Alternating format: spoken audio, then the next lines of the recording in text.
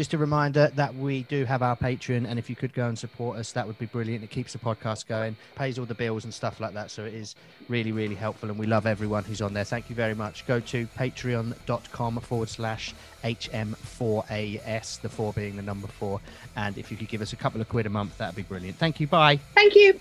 Hello, it's Mick and Lucy from the popular tattoo-based podcast How Much for a Sleeve, and we'd like to give a few moments over to our new sponsor, DSM Tattoo Machines. Lucy, tell us a bit about them.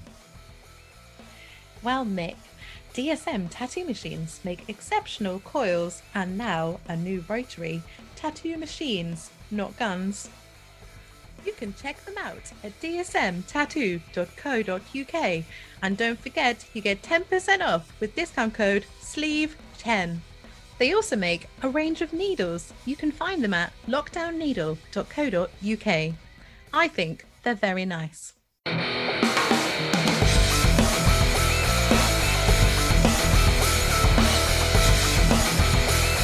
How much for a sleeve?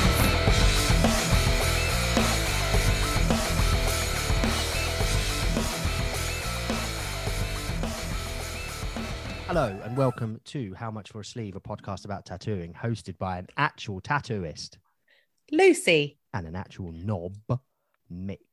How are you, mate? Good, thank you. How are you? Yeah, all right. I've had an interesting week. Have you? Yeah. Have you? Have you? Yeah. First off, started off the week bad because of the football. I was very sad on Sunday night and Monday. I had way too many cans. Again, there's no need for that football match to be on at 8:00 at night. Yeah. I understand that because the semi-finals were played a day apart. So you have to give them a certain amount of recovery, or it's a disadvantage to the team that play on the second day of the semi-finals because they get 1 day less. But if it's more than 4, so just play it at 5 or something, and then you don't get fucking. Having said you don't get lads putting flares up their ass, they were doing that at about 12:30. And how did that feel? Was it worrying to do that? Well, I was surprised how easily it went in because they're no wieners, are they? What I don't understand. Is it just very slack area? Sorry, it's just the conversations that they must have. Oi, Connor, what? You got a flare still? Yeah, I've got an idea. I'm gonna get on a handstand, right? Get all the lads to pour beer on my bollocks, and we'll see if we can fit the flare inside my arse and anus. Oh God, it's so weird. But that is so. I would never do that, but I would definitely stand around and encourage people I didn't know to do it. Because it is funny. But what Strange. happened? I didn't. You sent me a video, but I didn't see it to completion because I was concerned. Yeah, it was just a bloke on naked with his his trousers and pants around his ankles, but he's doing a handstand and his mates are holding him up. They're putting a lit flare into the cleft of his arse to try and hold it there. But it's not. It's like a distress flare, smoke thing, not a firework. Okay. So right, that's what I was concerned about. No, because I think you can hold it in your hand and it doesn't burn your hand. Like a sparkler. No, but it's like it would fill a sports centre with smoke. There's loads of smoke and it goes on for ages. So he was just they're distressed things, I think. So they're designed to be lit and go on for ages. So he was just doing a handstand, pissed up in the heat. He'd probably done a couple of bangs of whiz as well. So fucking nutters. But yeah, just fucking the place up. And then we lost in the cruelest of ways. And then all the cunts had to come out and be racist because black people are successful and they don't like it. And yeah, and those poor lads, Marcus Rashford, Jadon Sancho, and Bukayo Saka, they're still kids. Rashford's the oldest at 23, done more with his life that he's the one that fed all the children when the Tories said that they had to pay their own meals because they couldn't afford it, but they can afford 200 million pounds on a fucking yacht that the fucking royal family don't even want. So he's done all that, and then he has to wake up to fucking monkey emojis and things like that all over his socials. And a couple of people have been arrested apparently, which is good, I guess. But I don't think it should ever even need to get. There is no way, there is no reason for anyone to ever send a row of shits and a row of monkey emojis. So if someone's doing that, that does not get published. It must be so easy to do. Yeah. Someone's using a combination of these things in the same way that you can put trigger words into things so they automatically get flagged Yeah. and get checked. Do it with emojis as well. That's it. It's ridiculous. All of those companies do the bare minimum. Yeah. You know, our Tanya Buxton puts a picture of a nipple tattoo. Yeah. Taken down immediately. Oh, yeah, that's God. it. Well, no, must take that down. Think of the children. Yeah. But yet someone's God allowed forbid. to be racist, and not just someone, multiple people. And it's all in like what else in the hour after that game's finished. Mm. There was also another excellent example of someone being hacked, where these hackers, the things that they can do, like they can get into your bank, they can get into all sorts of those really private and important bits of your life and take information and use it against you. This poor bloke, because he's just a estate agent. Oh yes, yeah, Savills. he got hacked, Oh, and that person with those skills to hack into something, picked a random estate agent with about 18 followers and just sent racial abuse in the hour after the game. I mean, that is so unlucky, isn't it? So unlucky, and they're so these hackers are so clever to hack into a Twitter account as well. I know, and it's like those male celebrities who get hacked, and somehow the hackers have a picture of their penis that they send to women. Yeah, that's so mad, isn't it? Pete Wentz, I know that was a shame. Sonia from EastEnders, that was a shame. I don't know the one about Sonia. What did she do? Did she send a message of her penis? Yeah. Well, I don't know if it was vagina or if it was penis. Well, she sent it and it was going around. But she got hacked, didn't she? There was a cricketer who did it. Was hacked, and was he wearing his socks and had a backy on? No, but that is the best dick pic I've ever seen. We'll come back onto that in a minute. I think I might have mentioned that already. We have mentioned it, yeah. Class. But yeah, Kumar Sangakkara. That was your best work. Kumar Sangakkara, former Sri Lankan captain, when he was playing for Surrey, allegedly sent a picture of it was hacked, and a picture of his penis was sent to someone, but he was wearing cricket whites, so it's obviously one that he'd just taken at the time, allegedly. So yeah, that's pretty funny. And then to compound my misery of the football and being hungover at work, I had a kitchen delivered on Monday that should have been delivered on Sunday and should have been fitted on Monday, and they forgot the oven, which is a pretty integral part of the thing. And also important. Quite an expensive bit of the thing that you buy that we ordered 12 weeks ago. Wren Kitchens, fucking rat kitchen. With the W. So the poor fitter was like, because they just dump it in your house and it's like, right, is that everything? And you go, I don't fucking know. How am I supposed to know if there's enough length of cornicing or whatever it's called to go on here? I don't fucking know.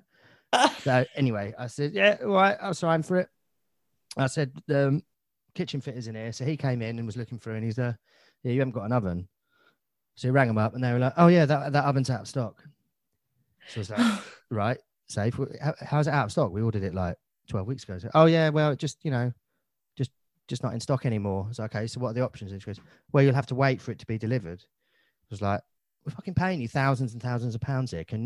There must be a better option than just to wait. Is there not an free upgrade to the next one that we've got that's the same size? And they were like, oh no, we don't do that. It's like, of course you fucking don't. So their option, unless we want to wait forever, is for us to go out and buy it ourselves, which we've had to do, or we have to pay the electrician again to come back out again in a couple of weeks and fit it, which they're not going to fucking help us with. So the poor kitchen fitter, this is another thing, his name's Mick, and Wren sent his, like, this is what we're paying you, to me. Sent it to the wrong Mick. So like, I don't know what fucking breach of GDPR and all that, but now I know what he's getting paid. I don't care what he's getting paid, but if we were in conflict and I knew how much he was getting paid, I could then use that against him, Oh, just so bad, isn't it? That is bad. So, I always knew there were snakes. Oh, Wren Kitchens. We're getting we've bought one and it's getting like fitted, just about in time. Otherwise, we'd have to pay him again. And it's like there was no help from them, and they fucking don't answer the phone. And that does my fucking boxing. Like, if you're constantly got hour-long waiting times, there must be something you can do. You know, when it says you're 15th in the queue, or push a button and we'll call you back when we're free. So you haven't got to sit there and hope. These things exist already, and they don't do them. It's basic phone stuff that exists already. Are you okay? Yeah, I'm in a huff, mate. Have another swig. Yeah, lovely cold lager there to calm me down. Let's talk about something nice. Yeah. That has cheered you up today. Yeah. We had a right lush message from a man called Matt, telling us how decent we are. Just telling me how lush I was as a host. He said I should sack off that Mick from Wren Kitchens, and wait, no, he's all right. Mick it's Mick who's talking to Mick from Wren Kitchens. Who needs to sack off. Mick from Wren Kitchens is fine, good lad. Yeah, thanks, Matt. That did cheer me up today. And there's something in there that you said. You said I'm a nobody in the tattoo industry, and that is simply. I think it is actually impossible to be a nobody who is a tattooist. I'll tell you why. Every tattoo you do, even though you might think they're not good, there'll be someone's first, or there'll be something that stays on someone forever. And you might think you're nobody, but that's bollocks, because every day that person wakes up, looks down at their arm or their leg and goes, oh yeah, Matt did that. And they'll do that for the rest of their lives. And that doesn't happen in many jobs unless you're out saving someone's life, and they'll remember that. But not everyone nearly dies. You've thought about that? I have. And it's true. That's really true. It is true. That is really true. You're not a nobody, Matt. Come on. No, you're not. Come on, Matt. Have some self-worth. You're fucking great. And I looked at your tattoos and they're well nice. Get in. So... Go on, Matt. I put a little call out on Instagram today as well, just to say, like, who do you want us to chat to? Who should we reach out to? And somebody said, hey, Sailors_rehab said, get your other halves on. Fucking laughed. Yeah. I said, why? Like, so you can send in your deepest sympathies. Like, what could they would literally, both of them would come on, like, and agree that we are fucking knobs. Yeah. They're narcissistic, attention-seeking twats. Yeah. Because Grant's definitely the quiet one, but Danny's like, I don't know, you're fairly equally talky. Yeah, I'd say. Yeah, she's quite talky. I think she would hate the idea of talking on something like this, but I think she would thoroughly welcome the idea to tell you all how awful I am. Yeah. That would be the one topic that she could talk about for 10 minutes without pausing or repeating herself. Yeah. So Sailors_rehab, we're not going to do that. No, sorry, mate. Thanks for the suggestion, though. Keep them coming in, lol. Something else exciting happened this week is that I rode my... I say this in the loosest fucking way. Rode my Harley. I had a well good bike lesson yesterday, so my test in a couple of weeks and mod 1's in a couple of weeks, and then I'm trying to get a cancellation for the mod 2 so I don't have to wait as long as it is, because my instructor Will at Ride Academy Hockwald, if anyone's looking, he's well decent. He says I'm fucking awesome, the best motorcyclist he's ever seen, basically. He said you don't even need that. You're that good, you could probably take the tests and be better than I am. I mean, I'm teaching him in each lesson, yeah. And he said, have you been out on your bike yet? And I was like, no, it's not legal. And he was like, well, I'm amazed. I would have had it out. And I was like, oh. So yesterday we were out on Grant's, and then when we got back, because it's my bike's living at his while he does some colour change into it. And I was like, can I take it around a garden? So luckily Grant's got a big garden. And oh my God, I was just absolutely clueless. He had to tell me about like the fucking... there's like a tap to turn on the petrol, and it has a choke, and I started it up and I was like, fucking hell, and it was facing the wrong way, and I was like, can you turn it around for me? And he's like, well, yeah, okay, I suppose so. He's like, just ride it around the corner. I was like, hold on, calm down. So I went around the garden a couple of times. Yeah, definitely can't do corners, because I nearly went into the hedge. Just like both feet in the ground, like, oh. Fucking how it's loud. It is so loud. God ban and it's, yeah, you would love it. And so when I did like a couple of laps around, and Grant was like, wow, this is worrying. And so we're on fucking grass. Like, it's me and the mole here. There's so many fucking holes in the grass and it's on a slope. Give me a break. And then after that, I was determined just to go around a couple more times and like lift my feet off. But Really? so yeah, I've officially ridden my Harley now. So that's exciting. Get in. It's hard. It's really heavy, but I'm sure it'll be okay eventually. You'll laugh when you're all fucking whizzing it round. I Do you know. remember when I couldn't even turn it round? Remember when I Yeah. couldn't even get back up the garden and you had to turn me round? Yeah, literally that. But so yeah, that's something exciting. What else is new? What else happened? You went to see one of our erstwhile guests. Oh yes, I did. I went to see our prison style Tim at his new shop BRB in Folkestone. But that was very sensible, wasn't it? Not much laughs. So very quiet, I imagine. Well, I took away an engraved butt plug, hand engraved walnut butt plug. And you may have seen on our Instagram, Tim and I tattooed each other at the same time. So we'd agreed that we were going to swap tattoos. I think we pretty much agreed on our podcast episode with him. And when I got there, he was like, I've got an idea. And I was like, okay. He's like, let's do it at the same time. And I was like, fuck yeah. So then we're trying to figure out coordination. And then he's done a mini fuck you on the front of my shin, just under yours, actually. And then I had my leg on the bed and I tattooed like the sort of side of his arm. And straight away I went, oh, I said, what are you going to have? And he was like, I don't know. I don't know. You decide. And I was like, Din, din, din. you know what you're getting there. And all day he was like, at the end, he was like, I don't think I can actually get a dick, I don't know if, it's right in my arm. So I was Quite like, low on the arm as well. Was it just above the elbow? Yeah, below t-shirt line. Yeah, you can't have a dick on there. So we went for a sensible abbreviation of his favorite podcast, HM4AS.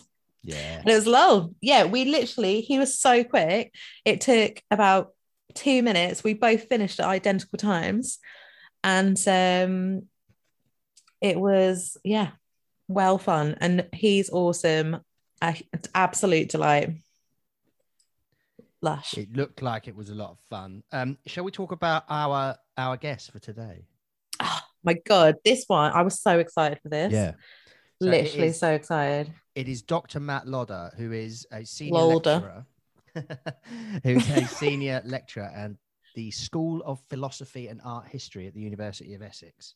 Yeah. So not a standard guest of ours, so not a tattooist, but an actual tattoo nerd. Yeah, that's the best word, isn't it? Yeah, and he just knows. And you said something in here about how someone who doesn't tattoo and the way he speaks about it and the way that he understands the everything that goes along with it. It's like talking to a tattooist. The way he talks about, I don't know, needle groupings and things like that as well. He just knows so much about the theory. Yeah, and understands where it's come from. Yeah, like so I will sort of say like. He's a 5mag and he'll know how that 5mag fucking started, how it came about, who was the first person to use it. I mean, as an example, but he is just incredibly knowledgeable. You could just ask him anything and he'd know. Just so interesting. I want him to be my personal history teacher. So Matt, what's this? Where'd this come from? We go, well, yeah, but that's literally what it is, isn't it? Something will pop in our heads, and he would, without being well interesting or actually, he would just go, well, that, and then bang, there's a story about where it came from, who started it, where it came from, who they learned from, and all that. Yeah, we had a good long old chat, didn't we? It's a long one, but it's so good. It's a long one, definitely worth it. Yeah, nearly as long as this intro. But without all the huffs at the start. We've had a lot because the reason is like we haven't spoken to each other for on a device like this for 10 days. It's way too long. Got to sort it out. I know. We need more guests. We do need some more guests. Get your what they called the recommendations in. Yes. Yeah, please do. That'd be awesome. We'd love to know like who you'd like to speak to rather than us just dipping into like our sort of iPhone contacts or I've been trying my luck with a few people this week, just sort of jumping in the emails. I thought maybe I'd go more profesh and email, say, hi, my name is Lucy. I'm a co-host of the podcast. And I've not had any responses. So I think I'm going to go back to sliding into people's DMs. Yeah, do it. I'll do that. So also maybe I was a bit creepy. And one of them, I was like, here's my Instagram if you want to check out I'm not a creep. But it's only going to prove I am a creep. So sorry about that. Yeah. What else have we got to talk about? What's on our list of topics before we sign off for Matt Lolder? That's it. That's it. Okay. That's it. The important topics of Nice Man, Message Tim, and motorbikes are done. Football's done. Kitchen done. Definitely not done. The kitchen's not done. Talking about it's done, because if I talk about it again, we'll be in another 20 minutes of me saying fuck. Yeah. So, shall we get on with it? Yes. This is episode 23 of How Much for a Sleeve with Dr. Matt Lodder. This is Good Time Charlie, and you're listening to How Much for a Sleeve. This week, we're speaking to Dr. Matt Lodder. Thank you so much. Thanks for having me. I'm really excited to be on. I am very excited to have you on.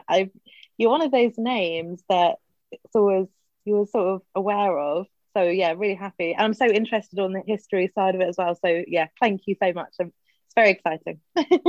My pleasure. And thank you for being our first doctor on. Dr. Matt. You know, like obviously years ago, like back in the day, lots of tattooists like called themselves professor, you know, took on this title. Yeah, we've had a couple of professors on.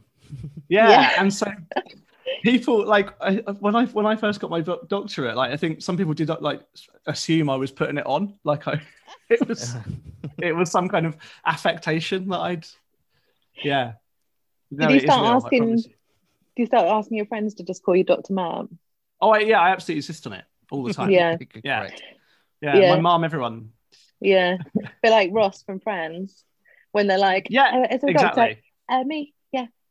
Yeah, exactly. Yeah. I'll get you to look at this. I've got a mole. I'm just going to get you to check when we're finished as well, if that's okay. It's in the shape of Ed Hardy, so excellent. Maybe that works. Yeah. No, I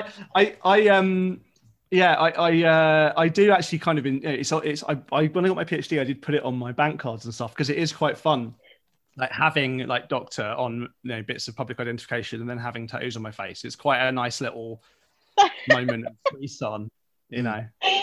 I used to work for Santander and we figured out you could just change the title on people's accounts to anything. So everyone in the branch, there was like a Commodore Smith, and I think I was Lady Lucy. You want to go for like Wing Commander. I think that's always the one. Wing Commander Tickner. Right, or Air Commodore. Yeah. It's a really nice ring to it, that, isn't it? Especially me as I trip up walking into the bank because I'm clumsy. Here you go. Sorry. So, Matt, do you want to just give the listener an overview of who you are, where you've come from?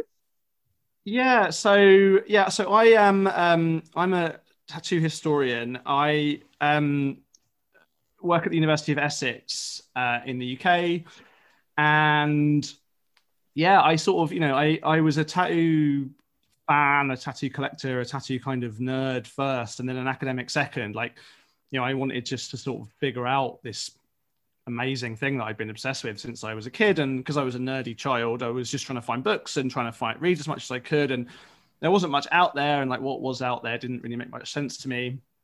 And so like, here we are really, many, many years later, I've made it my career. And I feel really lucky because, as I said, I'm a sort of professional tattoo historian, but so much of the history, as we were just talking about before we started recording, actually, like, is in the community, right? And it's been really not museums, it's not been like libraries, it's not been big institutional collections, it's been like private individuals, families, tattooists, tattoo fans, tattoo collectors over the decades who've been keeping this stuff really sort of safe and looking after it. And I sort of see it as my job, I guess, to try and put some of that stuff into some bigger contexts and to try and figure out how, broader tattoo history fits in with history with a capital H. But I always am just so grateful and honored and, humbled to be able to kind of work within this community to try and help tell some of the stories. I think if I wasn't a tattooist, your job is my dream job. I am such a history nerd, especially social history, and an absolute art nerd. So it's the two combined. It really does sound like the dream, just the dream, really. Well, thank you. I mean, I feel very privileged to do what I do, and it's really interesting, because tattoo history has been of interest to people for a very, very long time, but because of the way that academia has worked and the way that tattoo collecting has worked, just those bits haven't really connected, because academics, who were interested in tattooing in the past would just ring up tattooists and be like, "Oh, you're weird. Tell me about how weird you are," right? and there wasn't this kind of empathy, there wasn't this kind of understanding of the community. And I'm a part of a generation, really. There's sort of a few of us around the world now who have sort of come up through getting tattooed and being involved in tattooing as customers, and even not just as customers, as artists as well, who are able to now kind of start bridging the gaps a bit more between kind of academic history, social history, and tattoo history. Because actually Alex Binney said this to me once, if you're an art historian, the art, there's more interest in the art of tattooing in a general sense than there is in art with a capital A. And if the claims of art history are true, right, if we can tell things about people and places and times from the art that they made and consumed, if that's true about stuff that's in churches and in country houses and in museums, it must be particularly true, especially true of the art that people carry around on their bodies. And so I sort of have really come to think about tattooing as this, sort of test case really for social history and art history told, more broadly, right? Because it's an insight into very intimate lives, right? The very intimate details of people's lives, which other kinds of historical writing traditionally hasn't been very good at accessing, Yeah. Yeah. So, and I think tattoo history, as it's been written before, has really missed out on all that stuff, because it's been interested in tattooing kind of as tattooing. It's been interested as this sort of weird esoteric practice, and it is weird and esoteric. That's why we all love it, right? But it also has so much to tell us about wider stories, I think. Absolutely. When did tattoos or tattooing, when were you first aware of them? Well, so I mean, I tell this story a lot, right? My when I was a kid, I was born in 1980. I grew up in the 1980s, and I was obsessed with all these heavy metal rock bands and WWF wrestlers, basically, who were tattooed right when I was a kid. And my parents and my grandparents were always don't get tattooed, you'll regret it when you're older. Because I got told two stories in combination, right, by my grandparents. One was that my granddad, who was a submariner in the Dutch Navy during World War II, he told me that he woke up drunk on his rum ration in a tattooist's chair in Jakarta in the Dutch East Indies during World War II, as they were about to tattoo a fly on the end of his nose. and he woke up just in time. Right. Is this a story a bit like was it The Great Omi? Is that his name? Omi. Right. So by savages. Omi, he got tattooed by a guy in a white coat with permission of his wife. So that was what, and then also my nan would tell me that my great grandma was tattooed. She had her brother came home one day with a tattoo machine, which I since actually think was probably bought from a toy shop. We know now for a couple of years at the beginning of the 20th century, you could just buy tattoo machines over the counter in toy shops in London. It's mad. Yeah. Bits of tattoo history people don't know. But so he came home one day with a tattoo machine and said, "Hey, little sister, can I tattoo you?" And she said, "Will it come off?" And he said, "Yes." So oh my God. She died before I was born, but she apparently had her initials tattooed on her wrist. And she hated them. So those two stories were don't get tattooed, you'll regret it. It's awful. And of course, you tell a kid not to jump in a puddle, and that's the first thing you want to do. Yeah. And And I think, as I've sort of said again on previous occasions to other people, like my career, I think, has become, in some senses, trying to reconcile those two stories, like trying to, because the drunken sailor story is a kind of familiar trope in all of our collective imaginations, but like where the daughter of a labourer and the son of a labourer in about 1900 got a tattoo machine from, and that story of tattooing in Edwardian Britain in a pretty sort of straightforward, normal, quote unquote normal family, like that kind of link and that missing gap between those two stories, I think is kind of where I've ended up. That's the kind of gap I'm writing in at the moment. That's mad, isn't it? But I suppose you could also buy little kits of heroin and cocaine with syringes, that's how you say it, syringes, because they were from like Harrods, because they made them as little kits to send off to soldiers to help them deal with being in the trenches. So, it was wild in Edwardian England. So the tattooers in the late Victorian period were injecting cocaine as anaesthetic, like to like numb the skin. There's a great article with a journalist who's like, "Oh, I got told I didn't need the cocaine, but I got it anyway, and it was like it felt real good." It's like, yeah, I'm sure it did. I'm sure that worked out just fine for you. But you're real chatting. That story, right, about the toy shop tattoo machine is one that is known within tattoo collecting circles, because some of those pages of the catalogs where they were sold like still exist, but only in private collections. They're not in any museums, they're not anywhere else. Wow.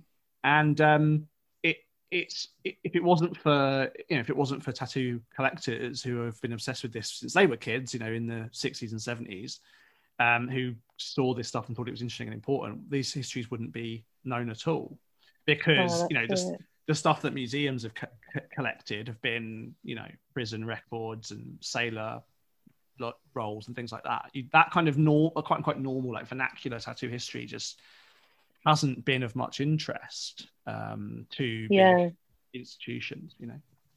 When we spoke to Professor York a few weeks ago, and he collects artifacts and tattoo memorabilia, and he said like the best place is literally someone's attic or someone's garage. He would like track down people and then contact their relatives and go, do you have anything?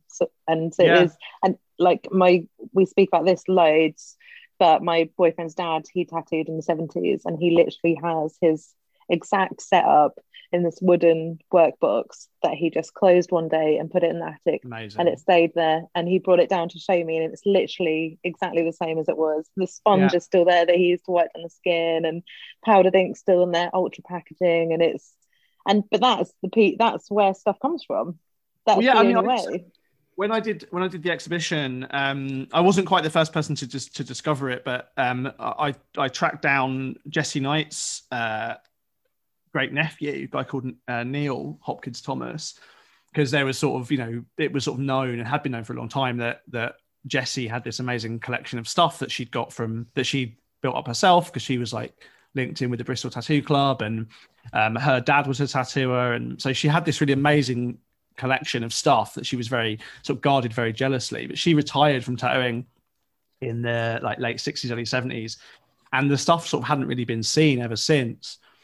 And I got in touch with Neil and was like, I hear you've got a few things that belong to your great aunt. And he wasn't really involved with tattooing at all. He was just her sort of favorite nephew. And he was like, yeah, I've got a few things in the loft. And like, that's the kind of thing you want to hear as a tattoo historian, or as any historian, right? I've got a few things in the loft. Yeah. And it turned out to be this incredible, huge, and really importantly, like contiguous collection of stuff. Because a lot of what happened, or certainly what is happening now with tattoo collecting, is that when tattooists are dying, like the stuff's getting sold off individually, right? Like individual bits of flash and machine stuff are getting sold off, and that the stories that are able to be told when something's together is really lost. And Neil, amazingly, when we put this stuff on display, so I did this exhibition that ran from 2017 up until earlier this year, basically did 4 years touring around the country, and a huge amount of stuff from Neil's collection was in the exhibition. And when that was on display, like he was getting offers from all over the world by collectors, and like really, I'm really amazed and grateful to him. And I sort of had to apologize to him because I sort of, revealed him to the world a little bit. And like one of his items did get this amazing banner did get sold off this into a private collection, but the rest of the collection, he sort of resisted urges to sell it. And I was able to, with him and with the Arts Council, like negotiate selling it to the nation. So that's now been bought by the National Museum of Wales.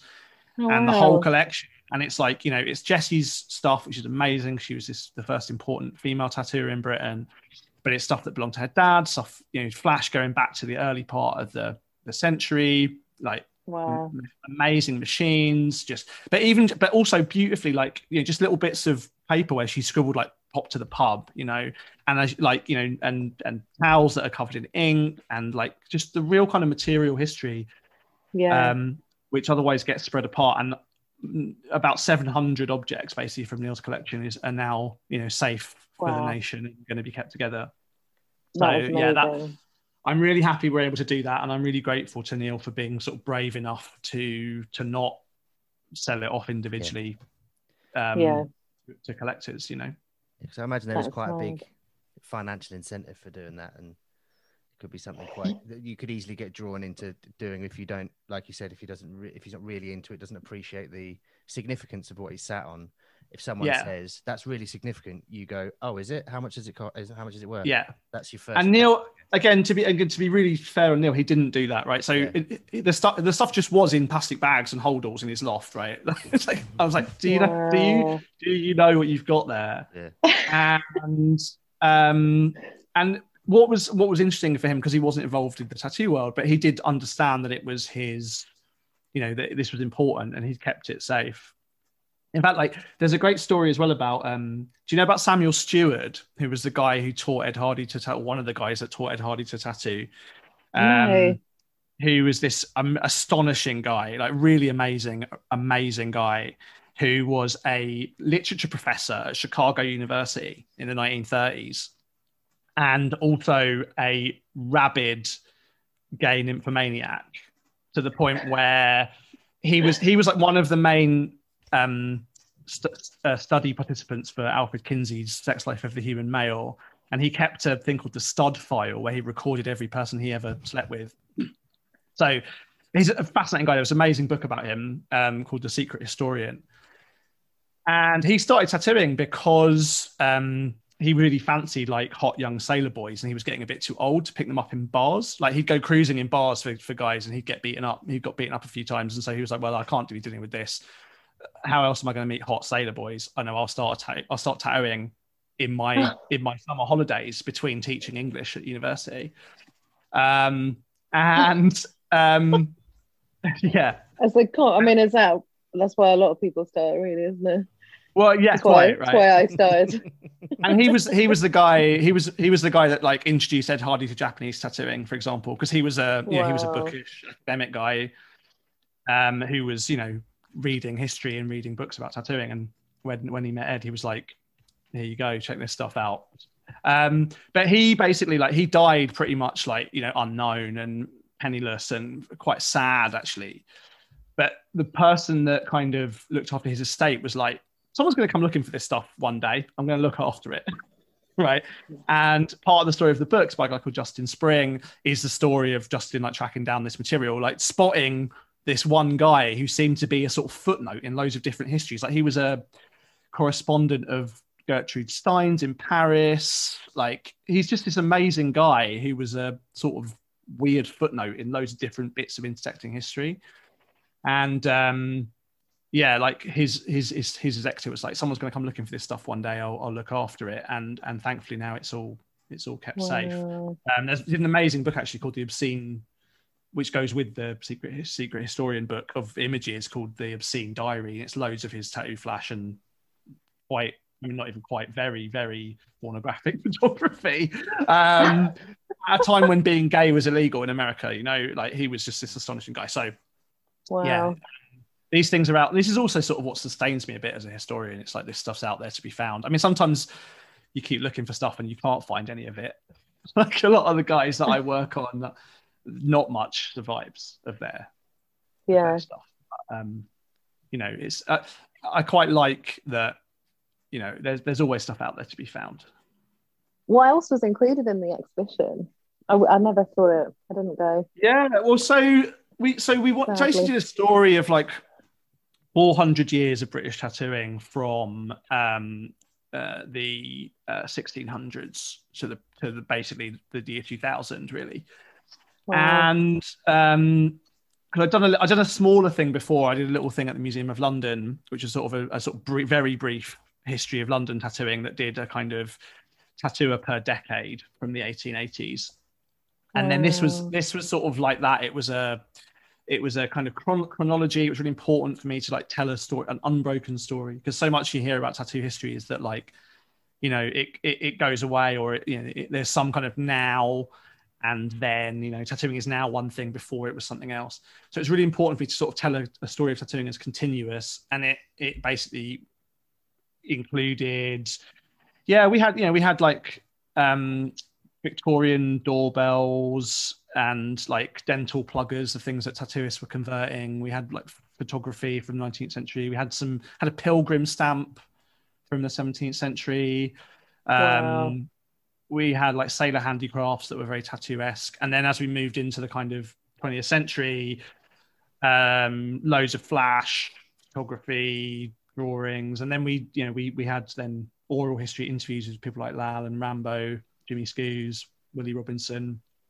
Wow. And it was a big exhibition. We had like 400 objects like squeezed into the show. I'm devastated that I just could never coordinate to go. I mean, is there going to be anything else like that, or is it ever going to come back, or once it's all sort of disbanded, is that the end? Yeah, I mean, so we're going to reinstall a smaller version of it back in fact. So it started in Falmouth at the National Maritime Museum, which was, you know, great, but a bit far for people. It's a bit of a trek out to Falmouth, and it was never designed as a touring show. But then there was so much interest in it that we toured it around. And COVID sort of got in the way, and we lost a couple of spots last year because of COVID. But basically, we're going to do a small version of it back at Falmouth, hopefully from October, for a year. And I think we'll also hopefully do an exhibition of Jesse's stuff in Wales at some point. Wow.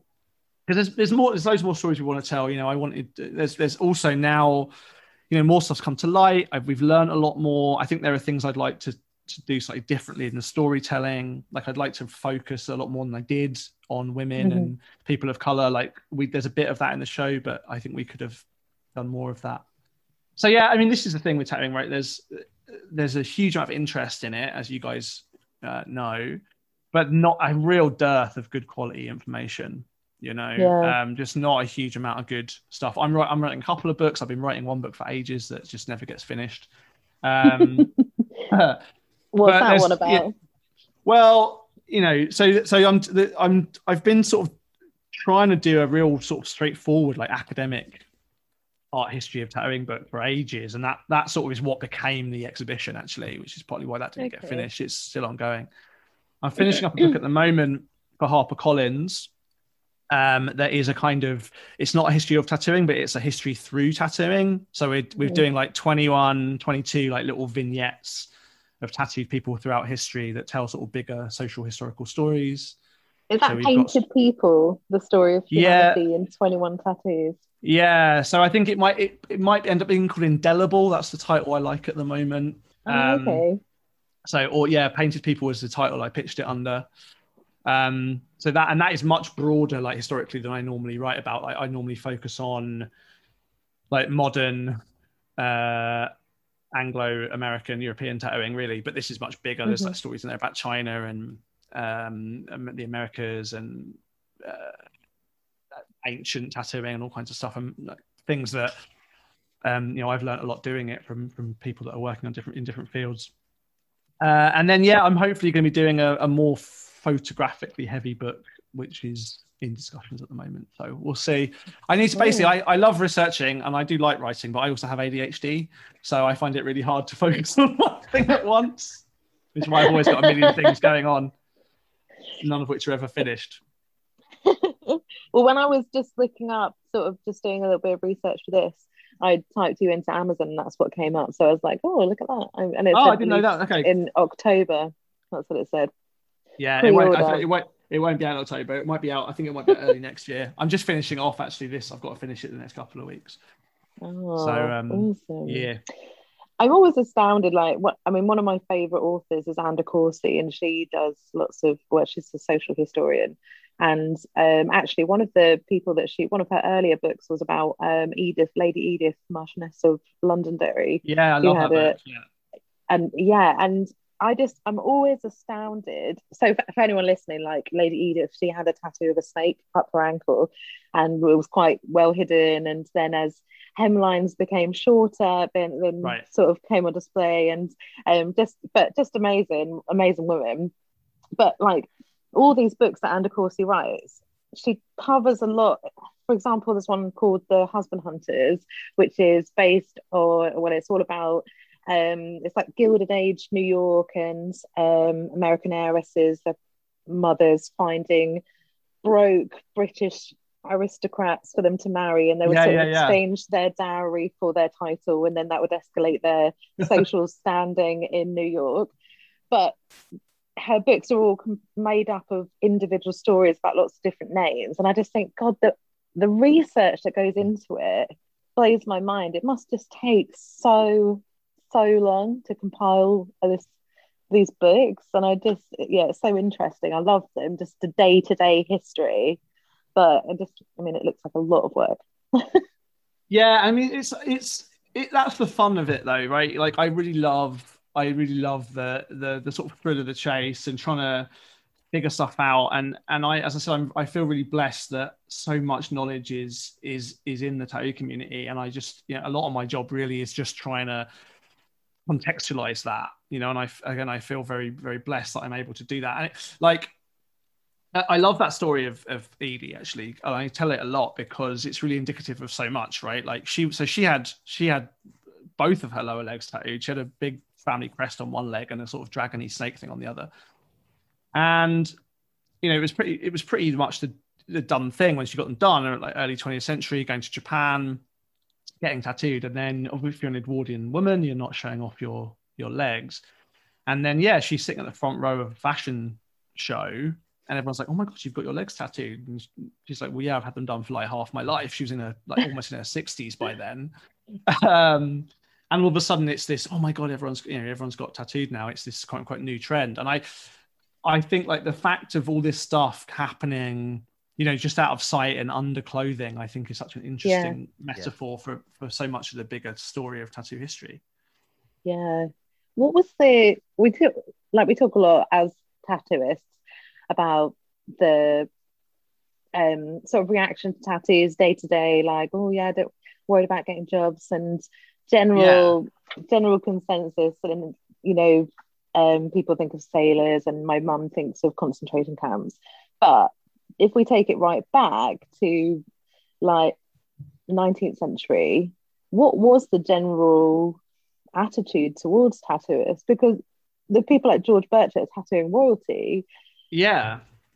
So this is what I find like so kind of problematic about the sort of this story of like, tattooing's not just for sailors anymore. It's this brand new trend, and I think like, it's maybe even in the opposite way to people that people imagine, right? Because actually, tattooing, like, there isn't really a now and a then. And in fact, like, I do a talk. One of my talks I do is just headlines from newspapers, where like every decade since about the 1880s, it's like, oh, tattooing's this brand new thing now. Everyone's doing it, right? Yeah. And actually, the truth is that like tattooing is always weird, right, in Western culture, because no matter how, quote unquote popular it is, and it's certainly true that tattooing is more popular now than it ever has been, of course, and certainly more visible, it's never going to be like acceptable because it transgresses some quite fundamental things about Western ideas of embodiment. It's about being touched by a stranger. It's about making permanent decisions, but also about being sort of out of fashion and out of time. Like it involves willingly submitting to pain, which is not something we're very comfortable with in the West. Like, so tattooing as an industry in England, at least, exists because rich people wanted to get tattooed, right? So tattooing forever has been this kind of intimate practice between people that know each other. It wasn't even just sailors then, you know, public school boys were tattooing each other and whatever. But tattooing up until the 1880s in Britain, at least, was like, you know, something that you just sort of did with your friends, with your mates, with your confederates. But it was basically going to Japan. So Japan was closed off to the West for a couple of centuries. It opened up in the 1850s. Everything Japanese is trendy. People travel to Japan, and very, very quickly, kind of all the good, authentic, original art like sells out or ends up in Western museums. And if you want to get a kind of piece of authentic Japan, you get tattooed. And in fact, there are guidebooks which make that exact case. It's like, you know, you want a piece of real Japan, get tattooed. And in fact, Japanese tattooers had a real incentive to do that as well, because it was illegal to tattoo Japanese people, but they could get away with tattooing foreigners. So they were advertising themselves quite heavily.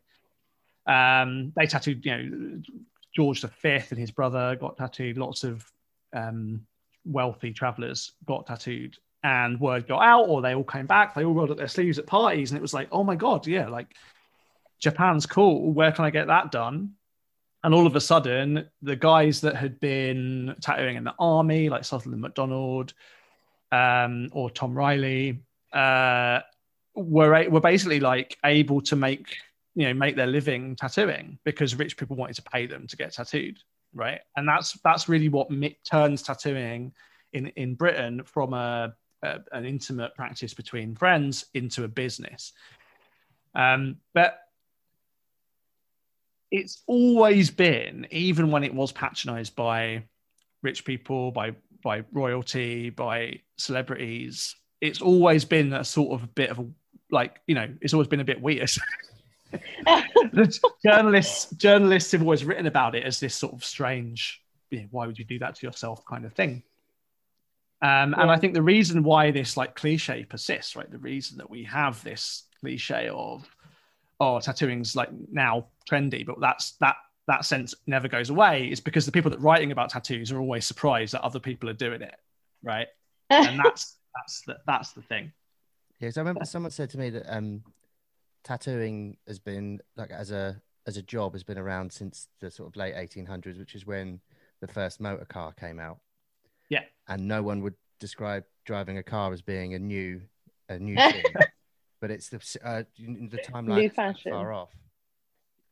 Yeah, I mean, it's so it is also, I mean, that's important to say as well, the context of tattoo history. Like from an art historian point of view, it makes sense to me. It's like, and you guys as tattooists know this as well, like people are tattooing on themselves the images that they care about or like in their day-to-day life. So of course, when everything Japanese is fashionable, people are tattooing those same images on themselves. I've got an article coming out, well, I'm writing it at the moment, it should be out next year, I hope, initially in Japan, but I think we're going to translate it into English as well, about this like little frog design that was by Horiyoshi, excuse me. You know, these this tiny little frog design that is everywhere, right? It's on plates, it's on silverware, it's on by Hokusai. It's this Hokusai frog that's like in print, it's on fabric, it's on silverware, and tattooists are using it as tattoo flash. And it's like this kind of intersection between visual culture and tattooing. It seems such an obvious thing if you understand anything about tattooing at all, but it's not something that anyone has ever properly really taken much notice of. And I find those kind of explanations about tattooing and its relationship to the wider visual culture just so explanatory. And of course, like, you know, as you say about the motor car, like, you know, the other thing that propels tattooing really is the invention of the tattoo machine. And invention probably is even a bit strong, because really the early tattoo machines were adapted from other things. They were adapted from dental pluggers, machines, for filling cavities. They're adapted from doorbells. They're adapted from like devices that were used in offices, for photocopying, quote unquote photocopying. And that's all, again, a product of the Victorian era, right? A product of electrification, a product of mechanization, a product of urbanization, of a kind of consumer middle class, like all of this stuff. Tattooing as being part of that is just a really straightforward thing. And it's really funny to me when I read, like, interviews with Sutherland MacDonald, who I've written about a lot, who was the sort of first real, like, visible pro in Britain. But he, even by like the end of the 1880s, is like, oh, tattooing's far too trendy now. That's, Oh my God. I was just going to say, I can't remember what I saw or what I was reading the other day when they were saying about when people wanted to get tattooed in the 60s or 70s, it was hard to find somebody to tattoo them. They'd literally have to like ask around for recommendations and look up in the paper and stuff. And now you literally cannot walk down any high street without bumping into a tattoo studio, a sign. Yeah, so I think in the street. For people, people of our rough age, I think like that, who are the children of baby boomers, right? Like that real stigma of tattooing in this country really does kick in the 50s, right? It's a time when tattooing is just kind of, quote unquote, at its lowest ebb. It becomes this moment when, as you mentioned earlier on about the concentration camp tattooing, like that obviously is a huge moment where tattooing is visible in the most horrific and disgusting way. So tattooing takes on this kind of association. But also, like, there's lots of tattooing that happened during World War II, but then after the war, the tattooing that's visible is on people who are digging the roads and not on, if your bank manager or your king has a tattoo, you're not going to see it. So there's a kind of visibility thing happening. And also just popular culture's changing. You don't have, everything's getting sleeker, right? All of that chintz of that had been kind of very popular for decades through Art Nouveau and Art Deco and everything.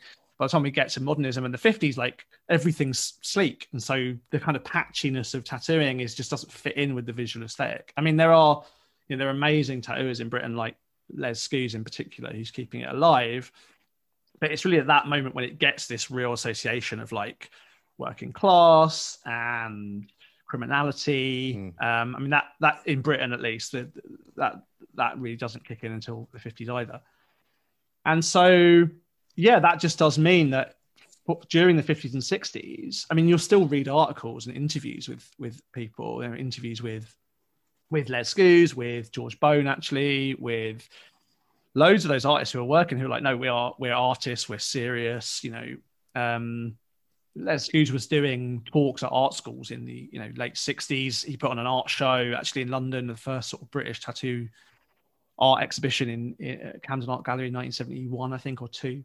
So there are people even then trying to keep it alive, but in the general imagination, it was pretty like, that was the moment when it was pretty dodgy. And yeah, there are people, I've got like clippings from people in the 50s, like writing in saying like, I've heard of this, I'm looking for a tattooist, can anyone recommend one? There's a great one from the Hull Daily Mail, actually, from the mid 50s, where the women's correspondent, a woman called Miss Humber, is like, oh, I hear that women are, I mean, again, it's always like, oh, I hear that women are getting tattooed now. Like, what a disgrace. And these girls like write in the next week and are like, dear Miss Humber, like, we are not drunken sailors. Like, we have got delicate little tattoos on our shoulders that we show off in our dresses, right?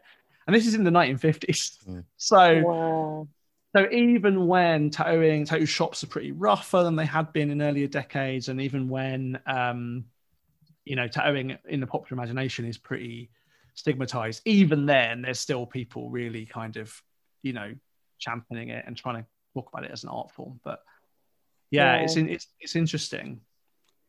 What's your favorite in terms of like designs?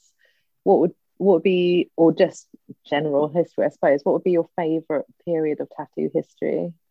Well, when I was younger, like I didn't get tattooed until I was 21, actually, because I got into tattooing so young, and I was buying tattoo magazines from when I was about 14, like going into London and going to Tower Records and buying like punk records and buying Tattoo International and Skin and Ink and stuff, Outlaw Biker Review, all of those magazines. And I just fell in love with American tattooing. And then I got, again, in the early 90s, I got copies of Tattoo Time, and I got copies of Modern Primitives. And like, for me, like Bob Shaw, like the stuff that he was tattooed with by Burt Grimm and others, like in the 40s, like that like American sailor tattooing of the 40s and 50s is like just blows me away.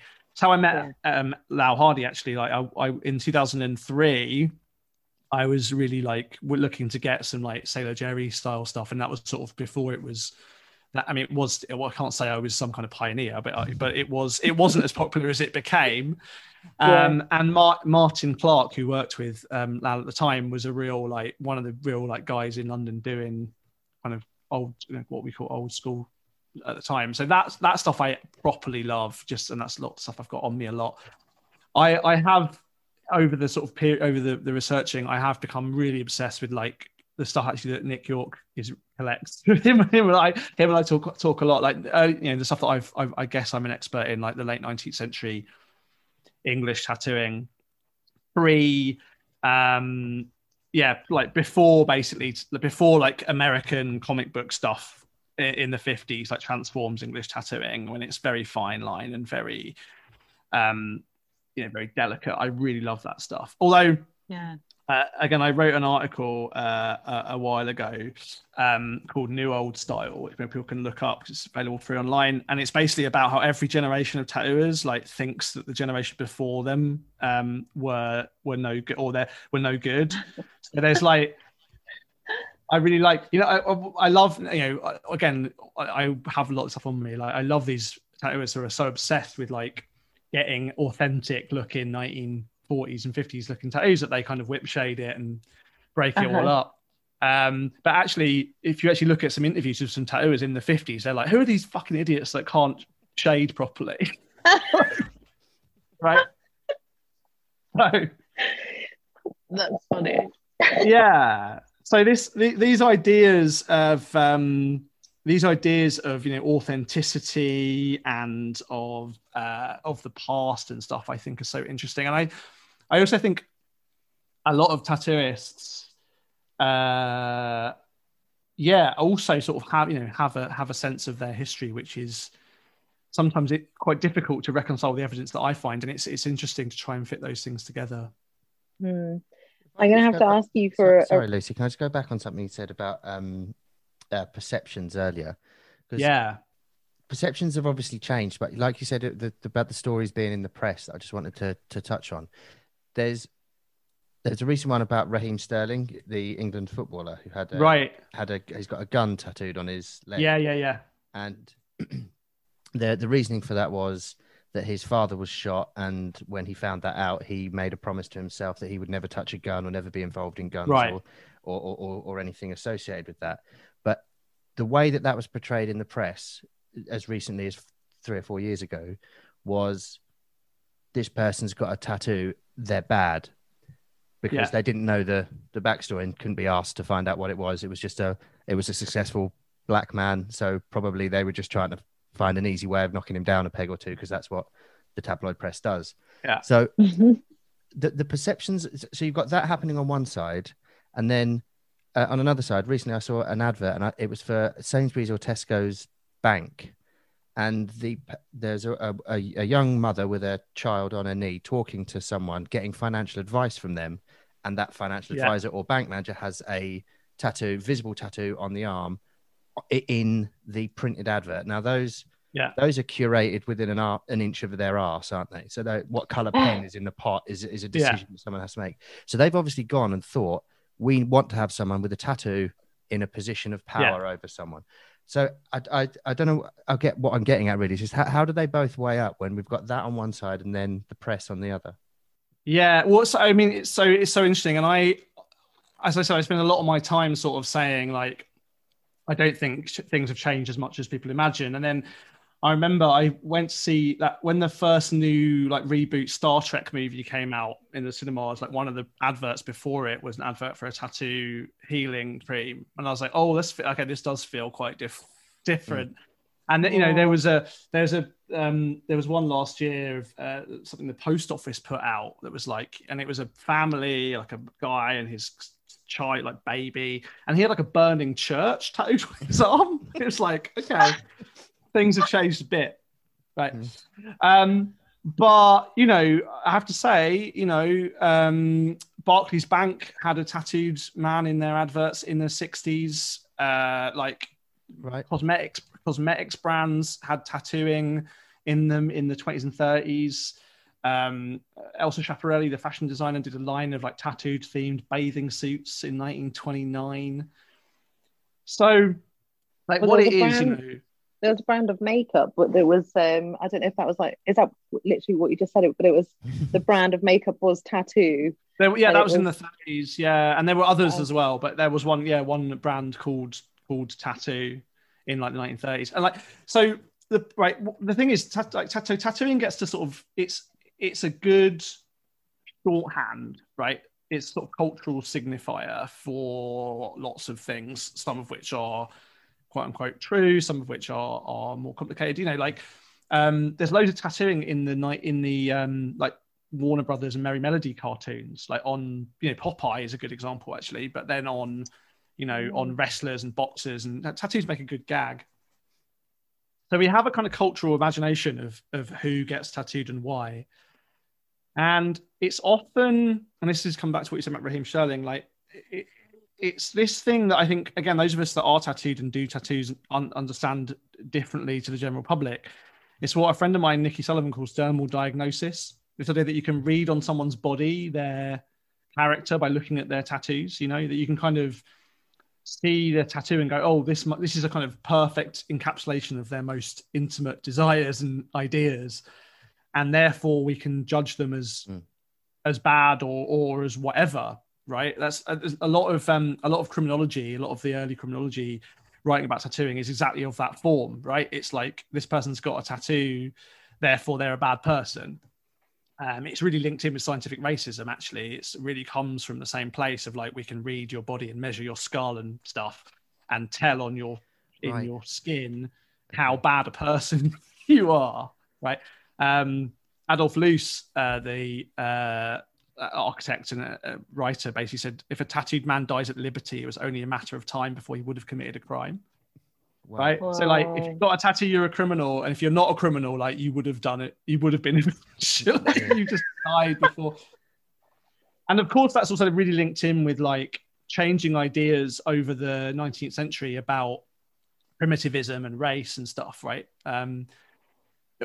Really interestingly, actually, when tattoos are first written about among non-Western populations, so in the Americas, like in the 15th century, it's like, oh, hey, look, they've got tattoos just like our ancestors used to. And they still had this idea of kind of cultural evolution, which is problematic. But the idea was like, oh, everyone gets tattooed, right? And then by the time we get to the 19th century and the colonialism of the Pacific, it's like, oh, they've got tattoos, therefore they're savages, therefore they're different from us. And that changes over the course of a couple of centuries. But that idea of tattooing as primitive and savage and backwards is still, or indicative of criminality, is like, you know, that's 150 odd years deep, or so, maybe probably more than that, 200 years deep in our cultural conception now. And then I think, but what comes with that, and this is also what's happening in the 19th century with like Orientalism and stuff, like, always things that are like that also signal some kind of transgression, some kind of edginess, some kind of coolness.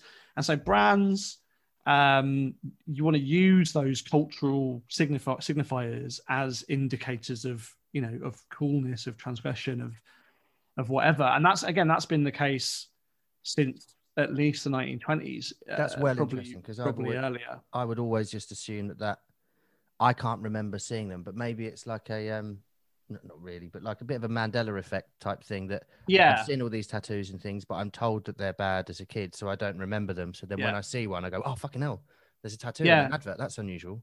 I mean, so I don't want to sort of overstate my case. It definitely is the case that we're seeing more tattoos now than we ever did before. And I think, you know, you do see tattooing in a lot more mainstream, like, you know, like the post office or whatever. You do see tattooing in a lot more mainstream way. And it's a lot more because, so so tattooing is just more visible. It's a more visible part of our lives now. You know, certainly if you think back to like, I don't know, the 1990s with Jean-Paul Gaultier and the tattooing in there, or the fashion brands that have used tattooing in the 80s and 90s, like it was to sort of signify edginess, and that's not quite the case so much anymore. So it is definitely the case that something's different now, but it's not a break. I think what worries me always is that people talk about the tattooing now as some kind of separation from the past, and actually it really is just kind of an evolution, it seems to me. And like, you know, I think what's also happened, and this is also just part of the story that goes back to what you were saying about Edie earlier on, Lucy, like one of the reasons that tattooing is more visible now is that clothing is more casual, right? So, I mean, yeah, again, people are getting tattooed on their hands and necks now more than they used to, which might be a, you know, side effect of social media. There's certainly a theory that that's the case. But we just, you know, you can wear, more and more people wear t-shirts to work now, short sleeve shirts, whatever, casual-ish clothing. If you were a bank manager in the 1920s, you had a back piece, no one would ever see other than your mates and your partner, right? If you were a king, it's the same. Now, if you've got a tattoo, it's pretty, you know, it's going to be much more readily visible than it would otherwise be. So I think there's also this kind of, I call it a kind of you know, lens problem, really. We just sort of see more tattoos now than we ever used to. Yeah, we have a friend, he used to be the piercer at the shop I work in, and he's really heavily tattooed and in his 60s, big white beard, like excellent hair, and he models, and his photo just pops up everywhere, like it pops up on the tube and stuff, and it's for like Prudential or Saga or something, and he is just always the really well-dressed tattooed older gentleman. And it is mad. Every now and then, like Mick's texts me a picture of him on the tube before. It's like, is that your Nigel? But then in the next shot, there'll be like your granny sitting a cup of tea, like drinking a cup of tea out of a china teacup, and yeah, it is mad, really. But I suppose, yeah, everything you said, it makes so much sense.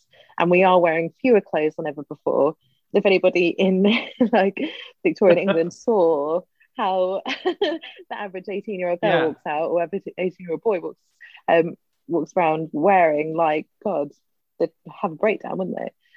Yeah, and we definitely see that, particularly actually in women's tattoo trends. You know, as women's clothing trends change over the centuries, tattooing, I think, is linked to that. Like the 1920s, when women are cutting their hair short, and you know, some women are doing that. Metropolitan bohemian women are doing that. They're getting tattooed as well, because it's indicative of something more. You know, it's something more complicated and more interesting than that person just sort of happened to get a tattoo. I mean, ultimately, really, where I come down on this is I'm not that interested in why people get tattooed. Like, I think a lot of academics over the centuries have been interested in like the psychology of tattooing. Like, why would you do? And I'm just interested in what people get tattooed and in what context, and actually in the professional practice of tattooing. You know, the men and women who have been tattooers, and it's really like, you know, it's them actually as artists, I think, and as craftspeople who push tattooing forward. If you could be tattooed by anyone in history, and you had the opportunity to ask them a question, who would you get tattooed by, and what would you ask them? Oh, that's such a good question, because I spend my life trying to figure out stuff, you know, where it would be much easier if I could just ask the people. So I have infinite amounts of questions. I mean, I would love to have been tattooed by Bert Grimm on the Pike, you know. Wow. I would have loved to have been tattooed by Sutherland MacDonald in you know, the late 19th century. I'd have, you know, loved to have been tattooed in the like 1970s by Ed Hardy at the height of his powers. Wow. You know, like that's just a horrible question to ask me, really. Should have given you more warning. I should have asked you 2 weeks ago. Yeah, in terms of like what question I do, so the one thing I was talking about materials and stuff. So as you may have guessed, I've talked about it a lot. I'm really obsessed with Sutherland MacDonald because he's such an interesting guy. But almost nothing of his survives. And I want to know where all of his stuff went. Probably in the bin. Yeah, in the bin. His shop or the building in which he was working was bombed in the war, so it may have been lost in a bombing. And also he wasn't a guy who was like, it was sort of a pre-Flash era really, or he wasn't really a Flash kind of guy. So but there definitely would have been machines and design books and things that I'd love to, which I'm hopeful that actually may still be out there. There are bits and pieces of his very, very, very few objects that we can definitively say belong to him. And I'd like to know where it was. It must be really hard to prove the authenticity of things. And there might be stuff about, but it was his, but you don't know. And there's no link, no provenance with it. Yeah, I mean, one of the things about tattooing, of course, is it's so. This is again its beauty. It's so kind of, it's so based on copying, and it's so based on, and also tattooists are just great blaggers and storytellers, right? And Max was certainly like that. He definitely claimed to have tattooed the king, for example, and like he pretty much almost certainly didn't do that, but it was good for business, right? Like. These guys, they were hustling. They were hustlers. They made a living from telling tall tales. The guys who, whether we're talking about, in modern day, whether we're talking about Lal Hardy and Alex Binney, or whether we're talking about George Burchett, like the guys that we really know about are the people that were the loudest and spoke to the press the most, not necessarily the best guys. Yeah. And we had a real interesting set of issues, and it's been an interesting period with the Jesse Knight collection, like trying to attribute and pin down some of the most beautiful Flash in her collection, who that was painted by, and there was quite a lot of dispute actually over the years about who might have been the artist responsible. I think we've pretty much nailed it down now to a guy that not many people have heard of, actually, called Alex Gordon.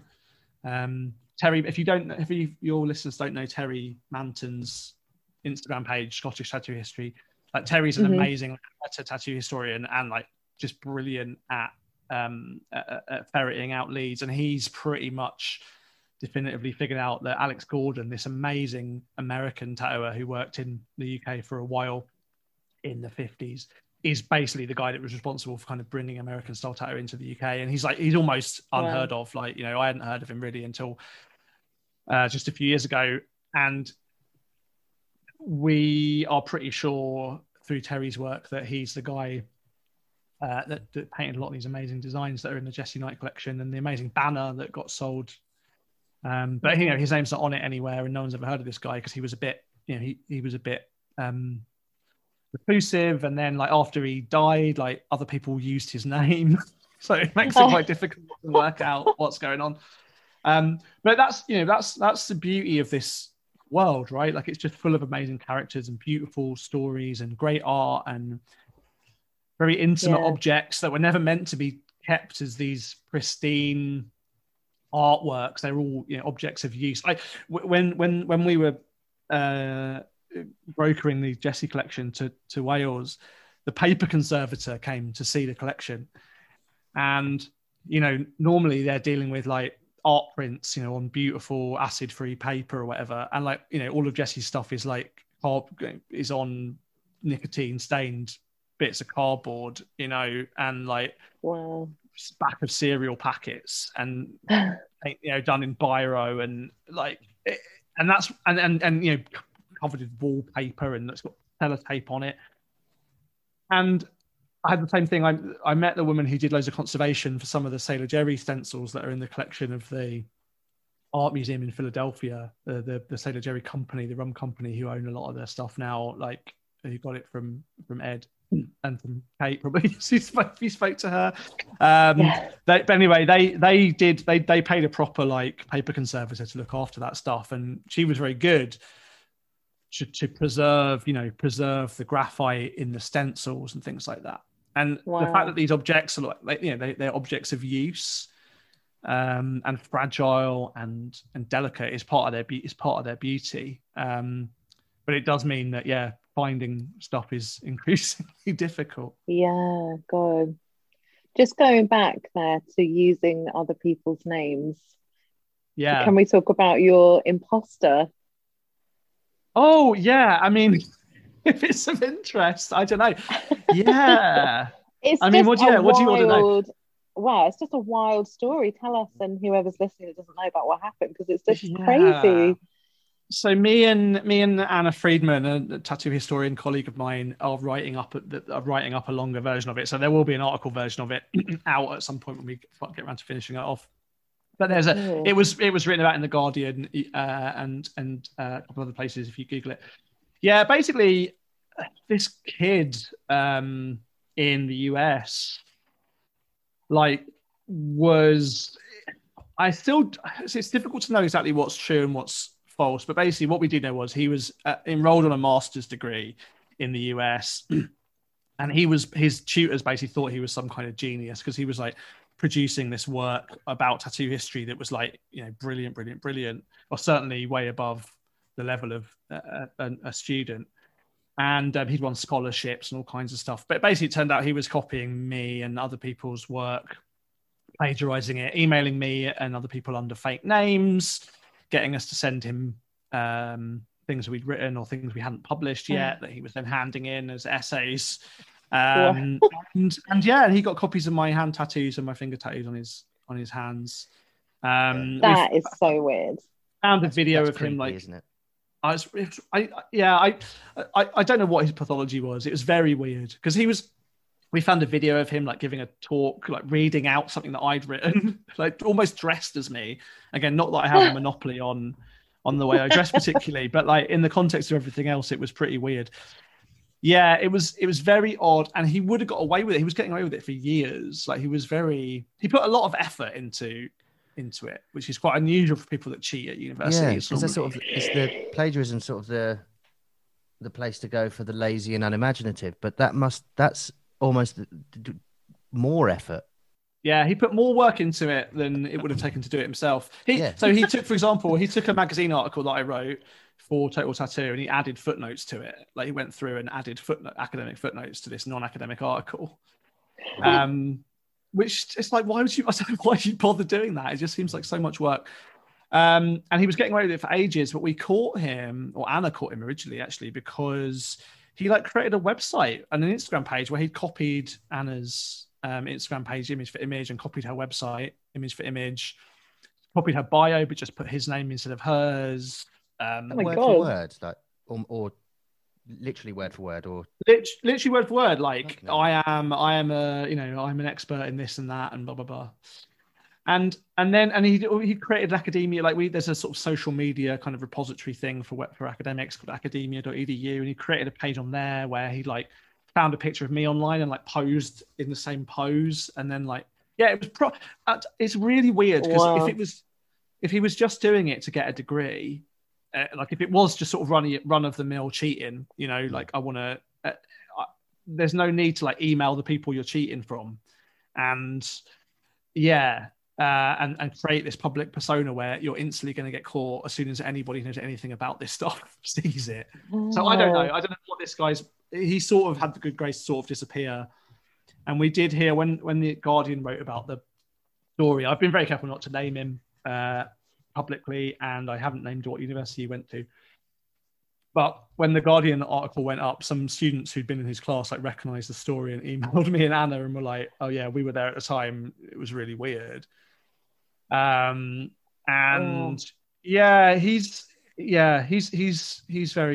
very strange, I think quite disturbed young man. But I think hopefully the vibe is he's like weird, not dangerous. Because he knows where we live. He certainly knows where I work. He told his, like when we first caught him out, one of his professors, like before we revealed to them the extent of the stuff that he'd done, he told them like, "Oh yeah, sorry, I was just trying to set up a website and I just used that as a template," right? And this guy like emailed us and was like, "Oh, I spoke to him. He's really embarrassed about this. Like, I hope you don't ruin his life over this because he's a really smart guy and he's been doing loads of great stuff, like giving talks in London at the London Tattoo Convention." I was like, no, that was me that did that. So he was, and you know, he was obviously following quite closely stuff that I'd done and other people had done, and telling people very believably, actually, that he'd done those things. So Wow.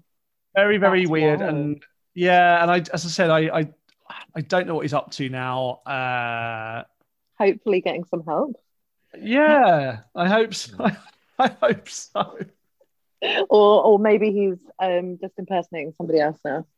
Yeah, He's suddenly got a passion for the beauty industry, and is well, maybe. sort I of mean, eyebrows.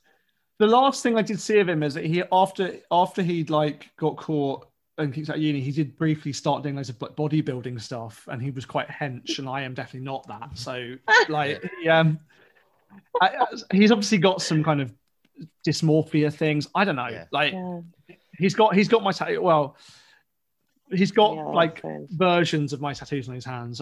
Some people online were like, they're not copies. Just because they're bad copies doesn't mean they're not copies. Yeah, Like, Yeah. it's the same things, isn't it? Same work. Yeah, I mean, I've seen the photos; they're the same. Like thank they you. are just bad versions. Yeah. God, that must have really unsettled you. Yeah, it was. It was weird. I didn't tell the story for a long time. I said this when I first put it on Twitter. Like, I didn't tell the story for a long time because it was pretty weird, and we didn't know, again, really how dangerous he was. I sort of listen to a lot of these like stalking podcasts, and you do hear like stories of people, for years and stuff. And thankfully, when he got caught, he stopped. You hope. Yeah, so he did have the good grace to sort of disappear. Maybe he's playing a long game. Maybe it was Mick. Yeah. No hands. Okay, maybe it What was a reveal! me. What a reveal! That would Yeah, be a great dun, reveal. dun, dun. Fucking That's hell, why we man. set up this podcast. This is all a ruse, just to speak to you in person. We've wanted to for so long. Don't. We're But, actually I got next door. I got a good story out of it. So Yeah. And just going on to something about copying things. Mm. When we spoke to Lal Hardy, he was sort of we were talking about what might happen in the future, and one thing that he brought up was about the copywriting of tattoos and or the copywriting of source materials used in a tattoos, because you all know that where tattoos come from, when there was no Instagram, when there was no internet, when there was I want a panther and it's from a children's book, all that sort of stuff.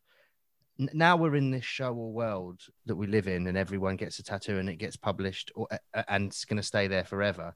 Do you think that something might happen with being able to copyright your own work? Or on the other hand, is if someone like Steve Butcher tattoos a basketball player winning a trophy, and then the photographer then gets in touch with Steve Butcher or the person who's been tattooed and said, you owe me money because you've reproduced my image without my permission? Like we've already, so we live in that world already, right? So there's been questions about tattoo copyright for a long time, and about ownership of images and stuff. And basically, like, the lawyers, particularly the American lawyers, in a lot of international copyright law and international the organizations that manage copyright stuff are basically the US. So the US law is kind of primary on this. The lawyers that have written about it, and it's never been tested in court, but the lawyers that have written about it, it's like, yeah, it's pretty straightforward. If this ever goes to court, it will be pretty straightforward to show that tattooing, absent of any other stipulation, is going to be either a collaborative work or an individual creation of the tattoo artist. I actually, there's a chapter about this in my PhD thesis, actually, because the first ones that bothered the legal community, I don't know if they were definitely the first examples of it happening, but certainly the first ones that got written about was this basketball player back in the early 2000s who had a tattoo on his arm, and then it was animated for a Nike advert. Oh yeah, I remember this. Yeah, and the tattooer basically threatened to sue Nike, and I think they settled out of court. And then there was the Hangover movie case as well, with the guy that designed Mike Tyson's facial tattoo. He won that, didn't he? Well, he didn't win it in court. They settled out of court again. So I think it was that's also a bit more complicated because it's a parody case. But from this, and there's been a few lawyers that have written about this in law journals. They basically say, yeah, like the way that copyright law works is if you draw the image, as a tattooer, you are at least partially the author of the work, right? It might be a work for hire if you stipulate that, if your customer stipulates that to you, but in the absence of that, you're at least co-creator, if not sole creator of that work. And then in terms of like copying the actual designs, I know again there's been cases, and there are cases about that with photography and with drawings and stuff. Like Disney, for example, have in the past taken issue with people copying Disney designs. The thing is, so the question for me is, what would the remedy be, right? Because if you upload a infringing thing on YouTube or whatever, they will take it down, you know. But you can't, like, there was a guy in the early 2000s who tattooed on his body the decryption algorithm for DVDs, if you remember that thing. It was called the AACS code, which was like the kind of bit of math that you needed to like pirate a DVD. And the company that were responsible for that were trying to stop people, any website that published it would like, they'd sue it. And then this guy was like, well, I'm tattooing my body, like it's a number I've tattooed on my body, like what can you do, like what you can do about that? Like what would the remedy be? Could you force someone to cover it up? Could you force someone to have it removed? Like probably not. So it's an interesting area of law, and I think the fact that Warner Brothers and Nike both settled out of court in those two cases is probably indicative of the fact that they were worried enough that they'd lose, that it was easier to pay. But, you know, copyright law and copyright stuff like that is really expensive. So I doubt that for any normal person, there'd be a problem. Like the other example of that, actually, Elaine Angel, back in the mid-90s, got those wings tattooed on her back, and she registered them as copyrighted design. She then had a little R registered trademark tattooed on the tattoo. And she, I think, successfully has sued people who use that picture because it was quite a famous image of her with a shaven head and the wings. I think she sued people for that. But it's interesting. I mean, even a lot of my research on the Victorian tattooers like McDonald and Riley and Alf South, like they were lodging photographs of their work in the copyright. Like when you had to register for copyright, they were registering their copyright on their photography of their tattoo designs. In the 1880s or whatever. So, yeah, it's an interesting and unsettled question. Yeah. That's a great name, isn't it? Alf South. Is that his name? Alf. Yeah. And the other thing that like Sailor Jerry used to do, for example, and others I'm sure did it as well, to stop people copying your tattoo designs, is when you design Flash, you design it like you deliberately put mistakes in it. And you only tell the people you sell the sheets to where the errors are. So there are like bootleg rubbings of Taylor Jerry Flash, which are like where the wrong lines join up, like quite imperceptibly. You have to sort of know what you're doing to spot it, but putting kind of deliberate mistakes in so you can see where it's been copied. That's the way to do it. Just Photoshop an error into every tattoo picture I post on Instagram to stop people robbing it. The thing I love at the moment, actually, speaking of like copywriting, I saw this, and I won't name the hack that frickin' did it, but I saw a copy of a tattoo that was originally on someone's head, and they'd taken a photo of it and put it on Instagram, and the guy that nicked it had just traced it over and so it was all like distorted and wrong. Because they just traced off of the photograph of the tattoo on this guy's head that had all the foreshortening and all the, it wasn't, and it was just like, oh, you absolute monster! Like the guy who tattooed someone else, like they traced that design and included the nipple, and then tattooed the nipple on someone's arm. Yeah, like. Were they doing it with one eye closed? Why did they not notice that was a nipple? Did they just have no concept of, like, no understanding of what they're tattooing? I don't know. I just don't know how that happened.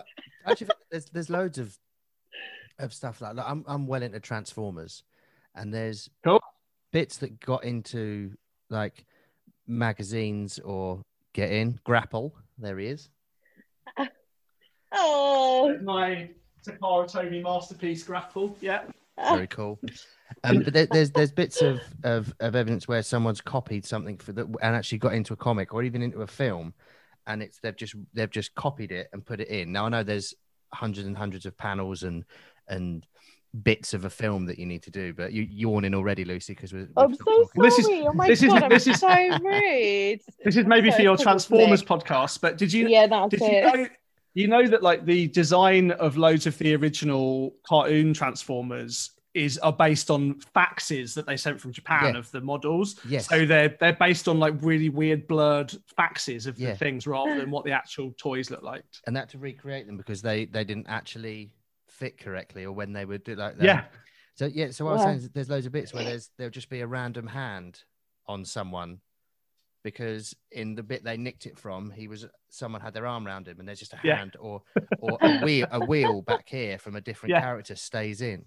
So, and I get that there's more, that's a more acceptable error if you're trying to recreate 1,000 of something rather than, tattooing a nipple on someone and them not going, why have you put that?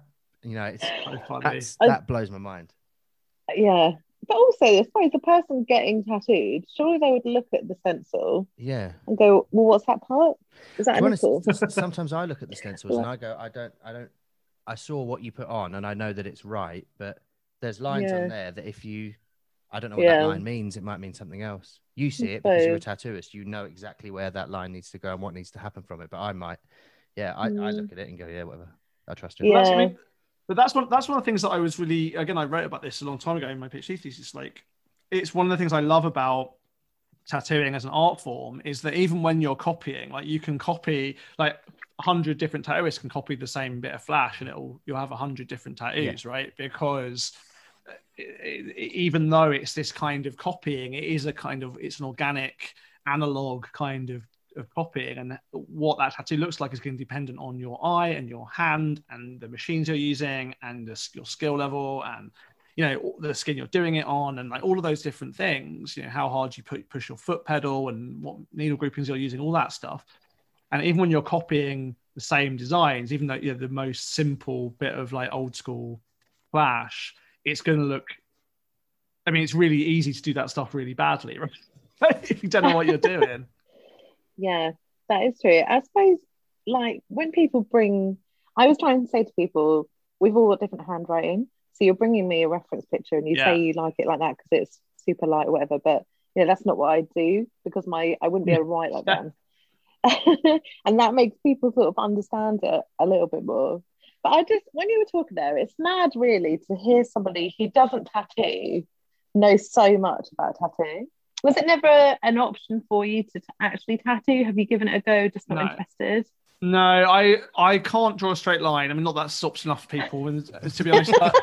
Yeah, someone had a nipple tattooed on him. Yeah.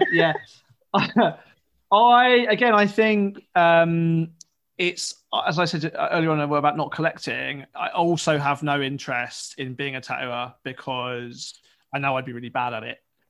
And I don't ever want that to interfere with the work I actually do, right? And I know it's probably not so much the case now, but certainly early on in my career, like I know that plenty of people sort of spend a lot of time in tattoo shops trying to get apprenticeships, and I didn't want anyone to think I had an ulterior motive, to share material with me and talk to me about the things they knew. I wasn't trying to steal people's secrets, and I wasn't trying to must in anyone's business or whatever. I'm just sort of genuinely deeply interested in this stuff.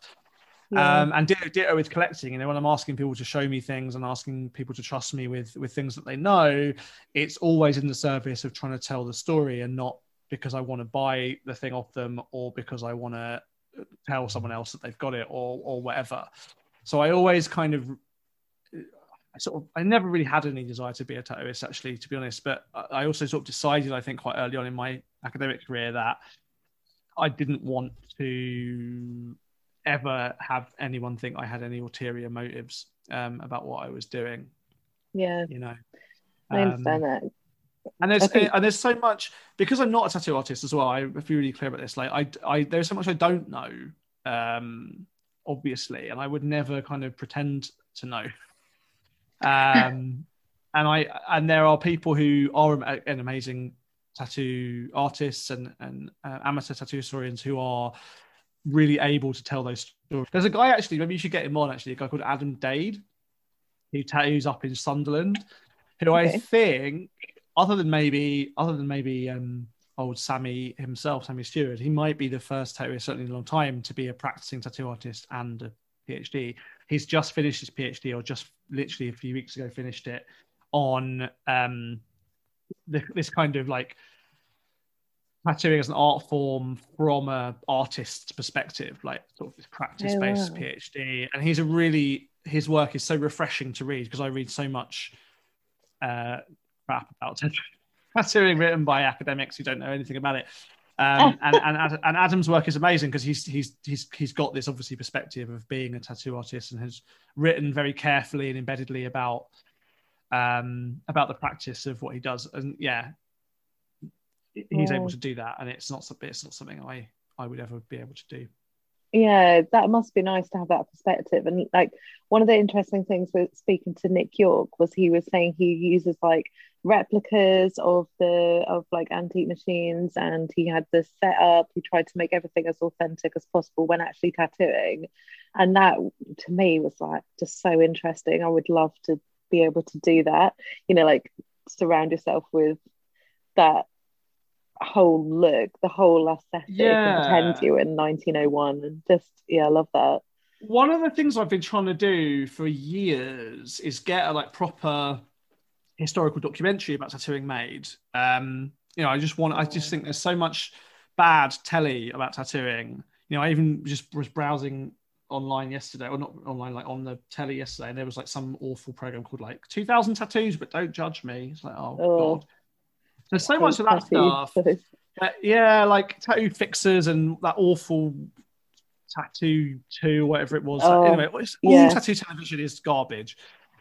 And the few documentaries we've had over the years have been good but flawed. And I really want to do a new one, right? And I've been chatting to filmmakers, to TV companies and documentary companies for ages. I even spoke to someone at Channel 4 a few months ago. And they're always like, oh, yeah, but it's too niche. No one's interested. It's like, come on. I had like 100,000 people saw my exhibition, even when it was in these little museums. And I think like one of the things I wanted to do was exactly that, like do a kind of restaging of real, from authentic, authentic designs and authentic machines and stuff. Like even like Ole Whitman, my friend and colleague Ole Whitman, who's a German tattoo historian, did an amazing exhibition about Christian Wahrlich in Germany, and an amazing book in German about Wahrlich. He did this amazing thing where he found in the archives in Germany, found the recipe for Christian Wahrlich's tattoo removal serum from the 1940s. So Wahrlich had this basically kind of magic sauce, basically, that you'd rub on the tattoo, and then you'd wrap it, and then a couple of days later you'd be able to peel the tattoo off, and the tattoo would be preserved completely on the skin. But you could just peel it off. Oh my god! And then the skin would heal up underneath it, and it was sort of thought that he died with the secret of how that stuff was made. I mean, it's pretty brutal, but it did preserve the tattooing. But he basically found that he was investigated, Wahrlich was, by the Nazis, and they basically said to him, like, what the hell are you doing? And they wrote down his recipe, and it was in the Nazi archives, and Ole found it, and he took it to a chemist, and they recreated it, and they tried it out on some tattooed pigskin, and it worked like perfectly. Wow. Yeah. And so like even stuff like that, where you can kind of recreate using historical evidence, like recreate some of the I mean, maybe we can inject some cocaine. Let's do it. I'm sure there's someone who will try that. It's Mick's cut. We've got no sound from Mick, but all I see was him waving his hand. So I think we've got a volunteer. No, sorry, I was saying it's. Did you have a shouting cat? So you had to mute yourself. Yeah, I did. So it's just being really weird. I don't know if you've seen me run off a couple of times.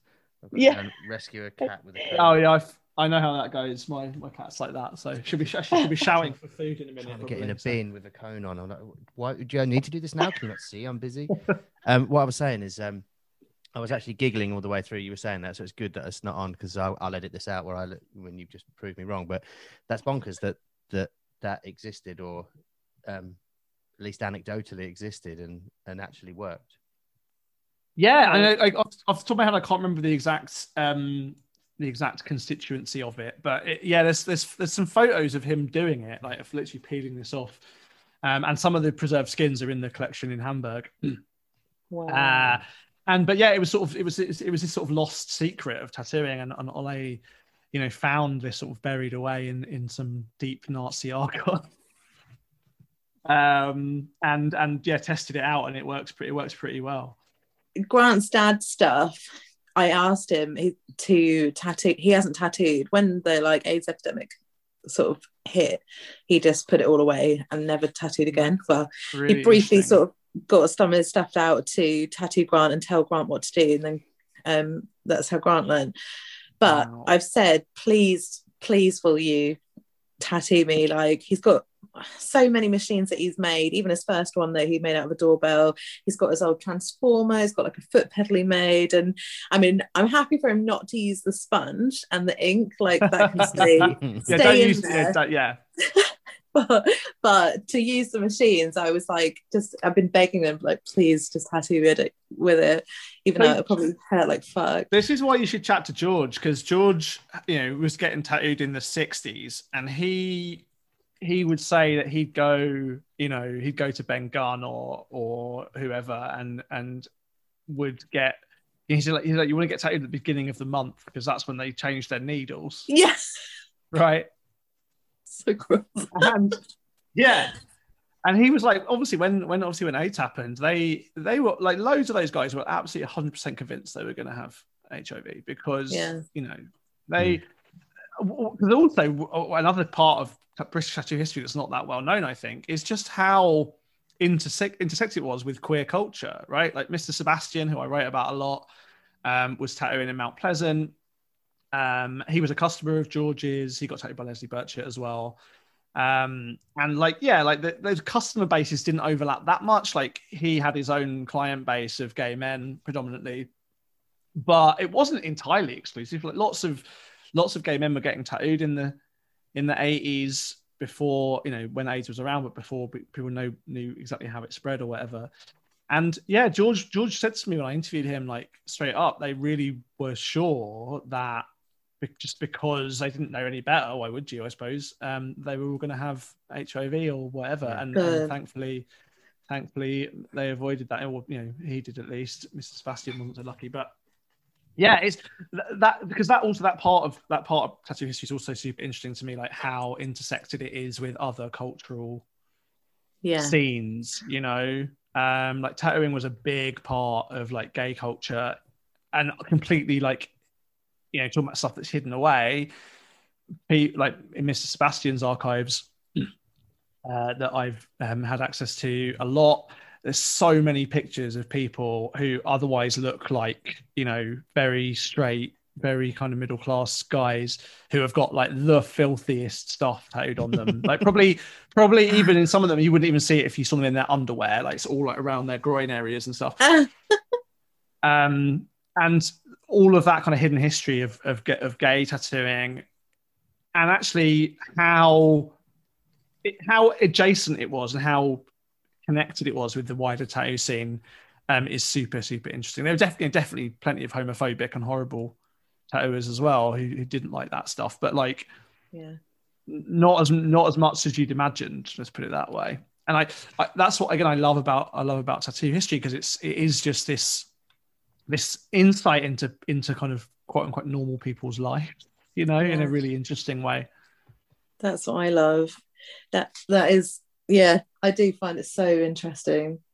While we've taken up so much of your time, and I just appreciate you talking to us, and I just, I'm going to ask you so much when we start, what talks can I come, what books can I read, and all this. But before we let you go, I'm always really interested in hearing about female tattooists and like early female tattooists, people like Maud Wagner. Yeah. Who would you consider like the first sort of female tattooists that are well known? Or well, so in Britain, she's not the first working, but she certainly was the first prominent tattooer, right? Jessie Knight, who I've mentioned, who started tattooing in her dad's shop in Wales in 1927 when she was 18. Wow. You know, I didn't know she was that early. Yeah, like real pioneer. I mean, she really sort of kicked off her career when she moved to Kent with Charlie Bell in the like 50s, but she was tattooing as early as 1927. But you know, and Dot Shaw, who Terry did an amazing work, like tracking down and trying to and telling her amazing story of working alongside again the really first visible tattooer of color, Prince Eugene in Blackpool.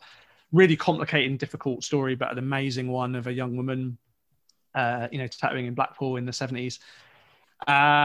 And Winnie Ayres, who worked alongside Jessie and who retired from tattooing and hasn't said much since she retired.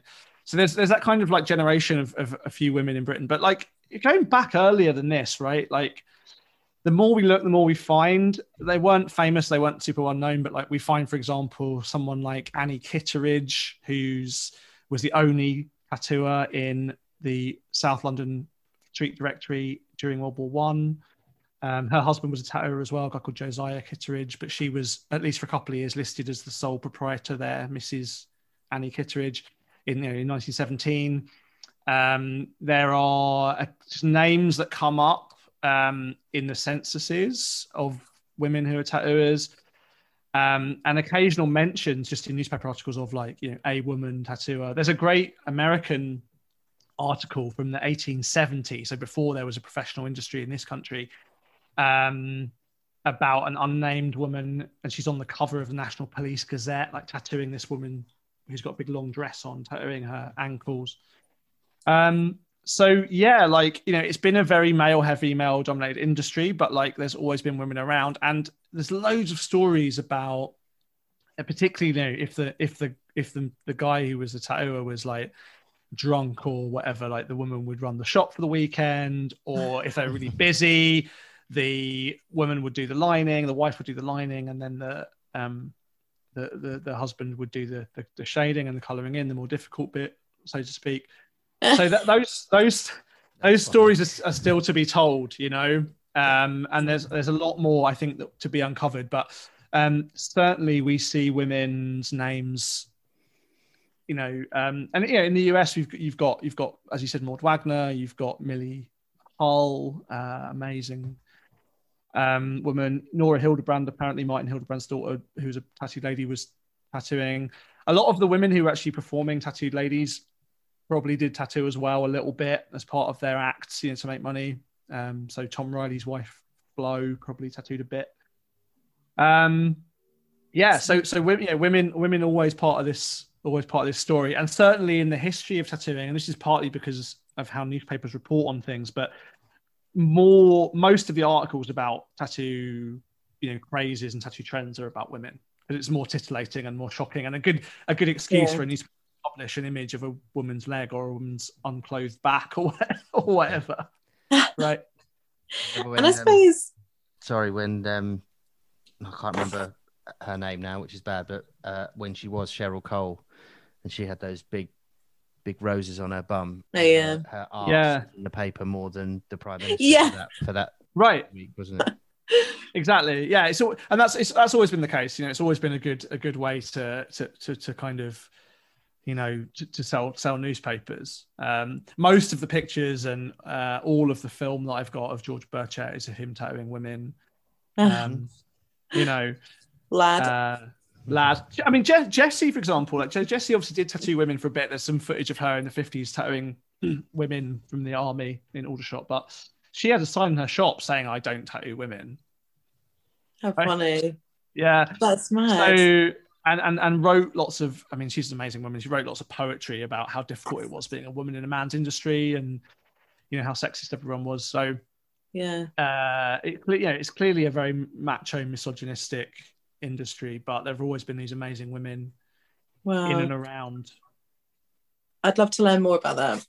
And I suppose, like in the Wild Wars, women stepped up and proved themselves that they could do these men's jobs, right? And that would cover everything. So I wouldn't be surprised if there were so many more stories of like a sort of women tattooing in that sort of time. And yeah, I'm interested. Yeah, and I was saying, one of the things that's really helped my job, and I think I'm very fortunate that my career has sort of coincided with this becoming a thing, is like the digitization of newspaper archives. Yeah. So that's made it a lot easier than it might otherwise have been to find historical stories. But still, particularly in the UK, like tabloids aren't digitized very much. So like, the Times. Yeah, well, so the Times and the Daily Mail and the Independent and the Guardian, are all digitized, and lots of the old Victorian magazines are all digitized stuff. So it's becoming easier to find these stories. But obviously, like the Sun and the People and the Express, and they're kind of, certainly from that period of the 50s, even the Mirror, there are stories in there that which we sort of stumble across, or which are known about through references in other places, but which aren't discoverable in that kind of systematic way. And I think because the kind of like, oh, local woman is a tattooist is the kind of thing that would have been in a local newspaper, but just isn't findable online yet. So a lot as I said, like for a long time that people that did my job were only looking in museums, and the things you find in museums are criminal tattooing and sailor tattooing, because they're the people whose bodies got recorded. This more vernacular history just wasn't there to be found. Now, looking in private collections, we find people that have kept clippings, people who were tattooists or tattoo collectors over the years, kept magazine clippings and whatever. And things are being digitized, but like this more systematic history is just still we're only scratching the surface of what's there to be found, I think. I was just going to say, I found this resource. It was like, I think it was 2003. The BBC asked people to submit their stories of growing up in wartime Suffolk. And there's this database of hundreds and hundreds of submissions they'd had. And it was literally just somebody saying, yeah, I lived in Needham Market and the high street got bombed, and that's why this building isn't there anymore. Or like, I was evacuated to Lowestoft, and it would just be a few lines about this time this plane crashed and stuff. And there was so much in this. I just soaked it up. I read them all over weeks, and it was amazing. But it was just those stories, isn't it? You just need somebody to say, yeah, there was a tattooist down the road and his name was Stack or something like that. And then you go, oh, okay, let's look. We've got that to go on and that to go on. And it's just, and a lot of the tattoo history, it seems to be, like you said earlier, the people who talk, people like Lau, relaying these stories. And yeah, it's just, to me, I just find it so interesting. If I had my way, it'd be a history podcast. Like Mick would have Sportscast or Transformers Cast.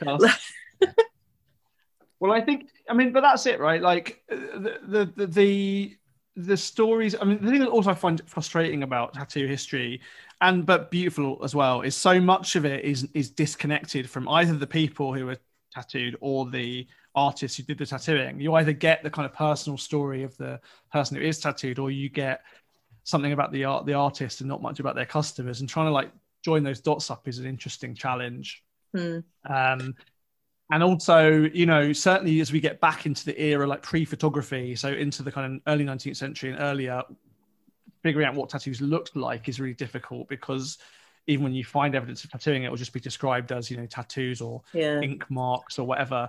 And it's impossible really to figure out what they might have looked like. There are occasional drawings and paintings of tattooed people from that period and earlier, but not many. And it's a tough, but it keeps me employed. So, are there any images of Lady Edith's tattoos? Yeah, there are. So there was a photograph in Life magazine of her sitting there with her legs out, and then there was a weekend supplement in the syndicated American press which showed pictures of both of her legs. So yeah, you can see those. Oh, she had a family. Email me and I'll remind me. I'll send them to you. She had a family crest on one leg and a sort of snake on the other one. Wow, I love that. The other amazing woman from that period actually is a woman called Amy Crocker, who was this absolute like wild child, kind of millionaire's daughter. She wrote, her autobiography was called "And I Do It Again." If you get a sense of the kind of woman she was. Did she get a ship to sail from San Francisco or somewhere like that, and she sailed over to Asia? She's from San Francisco, yeah, and she got tattooed in Japan by Hori Chio. She got tattooed in New York by Hori Toyo when he was working in New York, and like she's just this remarkable woman, and she very visibly had her tattoos on display, and there are some good photographs of her with her badass Japanese tattoos out. I read that really years ago. Amazing woman. Yeah, and I was like, every page was like, it was just mouth open, jaw drops, like, my word. Yeah, she was an amazing woman. She literally just was like, right, I'm going to do this by myself. So I need a crew. You're going to be the captain of my ship. This is the ship. I paid for it. And we're going to go. And literally hiding in Hong Kong and not being able to go out by herself. And just, incredible. Like, there's a great story in her autobiography of how, like, she basically sort of got sexually aroused by a snake. And like, she was a character. Absolutely remarkable woman. And like, so I'm just really grateful of stories like that where you can kind of piece together individual stories.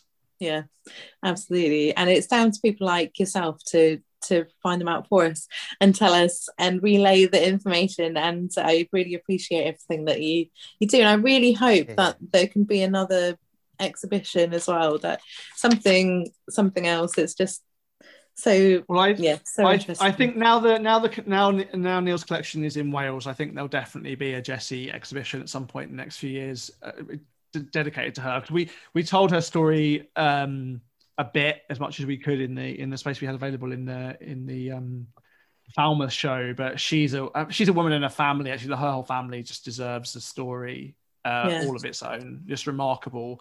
You know, like her sister was a like circus sharpshooter. Her brother-in-law was a cowboy act. Her mother was a poet, like wrote greetings cards. Like, just really incredible family of really mad, incredible people. And a really remarkable woman who, again, is not unknown. Like, her, you know, she's been well known and well respected for a long time, but it was great to kind of have these ingredients of her life story to tell. Yeah. And I think that was one of the reasons why I was really keen to try and save that material, because it's just much easier for future historians to figure out this stuff if it's all in one place. Yeah. You know? Yeah. And not spread around lots of private collections around the world. Yeah. And like, you know, as you know from talking to people that you're talking to, again, I was like, you know, if it wasn't for these amazing collectors, this stuff wouldn't exist at all, but it would all have been thrown away. But the problem is, all of the knowledge about this material is all in people's heads. And a lot of them have been quite, and again, understandably so, but been quite shy or quite reticent about telling the stories. Some of the stories may not even be true in the first place. There's a lot of Chinese whispers, so to speak. You know, and unfortunately, as these people are kind of passing away, after they've gone, it's impossible to get these stories down. So I'm just really grateful to what you guys are doing and talking to people, because I think, you know, it's really important to record as much of this stuff as possible before it slips away. Oh, thank you. That's how I feel. You know, that's why I try so hard to speak to people like Kate and Charlie, and just to record it really and hear it firsthand. And everyone has their own memories, and everything happens slightly different in people's memories. But just to speak to them, like, it's so. Like I say to Mick every time we say this, like we get off the phone to somebody and go, "Oh, that's great, when I'm buzzing. That was awesome." And every time I think each podcast we do, I'm like, that was my favorite now. That was my favorite. And just for me personally, it brings me so much joy to speak to these people. I'm so thankful to everybody that I speak to, because everyone's contribution just you know, it helps me and my generation of tattooists, and I think it's so important to preserve the history and learn it. Yeah, and you know, don't forget, like that's what tattooers have been doing since probably been before the 19th century, but certainly, you know, like MacDonald was writing to people, Burchett in particular, like was collecting stuff. Lescuse, really, we have so much to thank him for like setting up networks in the Bristol Tattoo Club and reaching out to the US and bringing American tattooing over and sharing knowledge and sharing history and talking about people, you know, even if some of it wasn't true. All the tall tales are part of the fun. Yeah. You know, and I think that's again what's so beautiful about tattooing as a folk art, right? It is this kind of intergenerational thing that's handed down by through apprenticeships and through rivalries and through storytelling, and like that stuff is a huge part of why it's so brilliant. That's it. Yeah, it is brilliant, and I love it. That really is my whole life, and I love it so much. I feel very lucky to do this job and get to speak to people like yourself. So yeah, this is all very nice. This is nice, isn't it? So usually we're getting like, I've done it now. Will you fuck off now? So. I know. We've kept you so. Oh my god! I've just looked at the time, and we have kept you so long. I appreciate your time so much, Matt, and hopefully we can speak to you again, because I'm going to think of so many questions when we get off call to you, but hopefully we can hang out in person. So thank you so much for coming on. My pleasure. Thank you very much. It's been great. Nice to chat to you. Thank you, Matt. Cheers. Bye.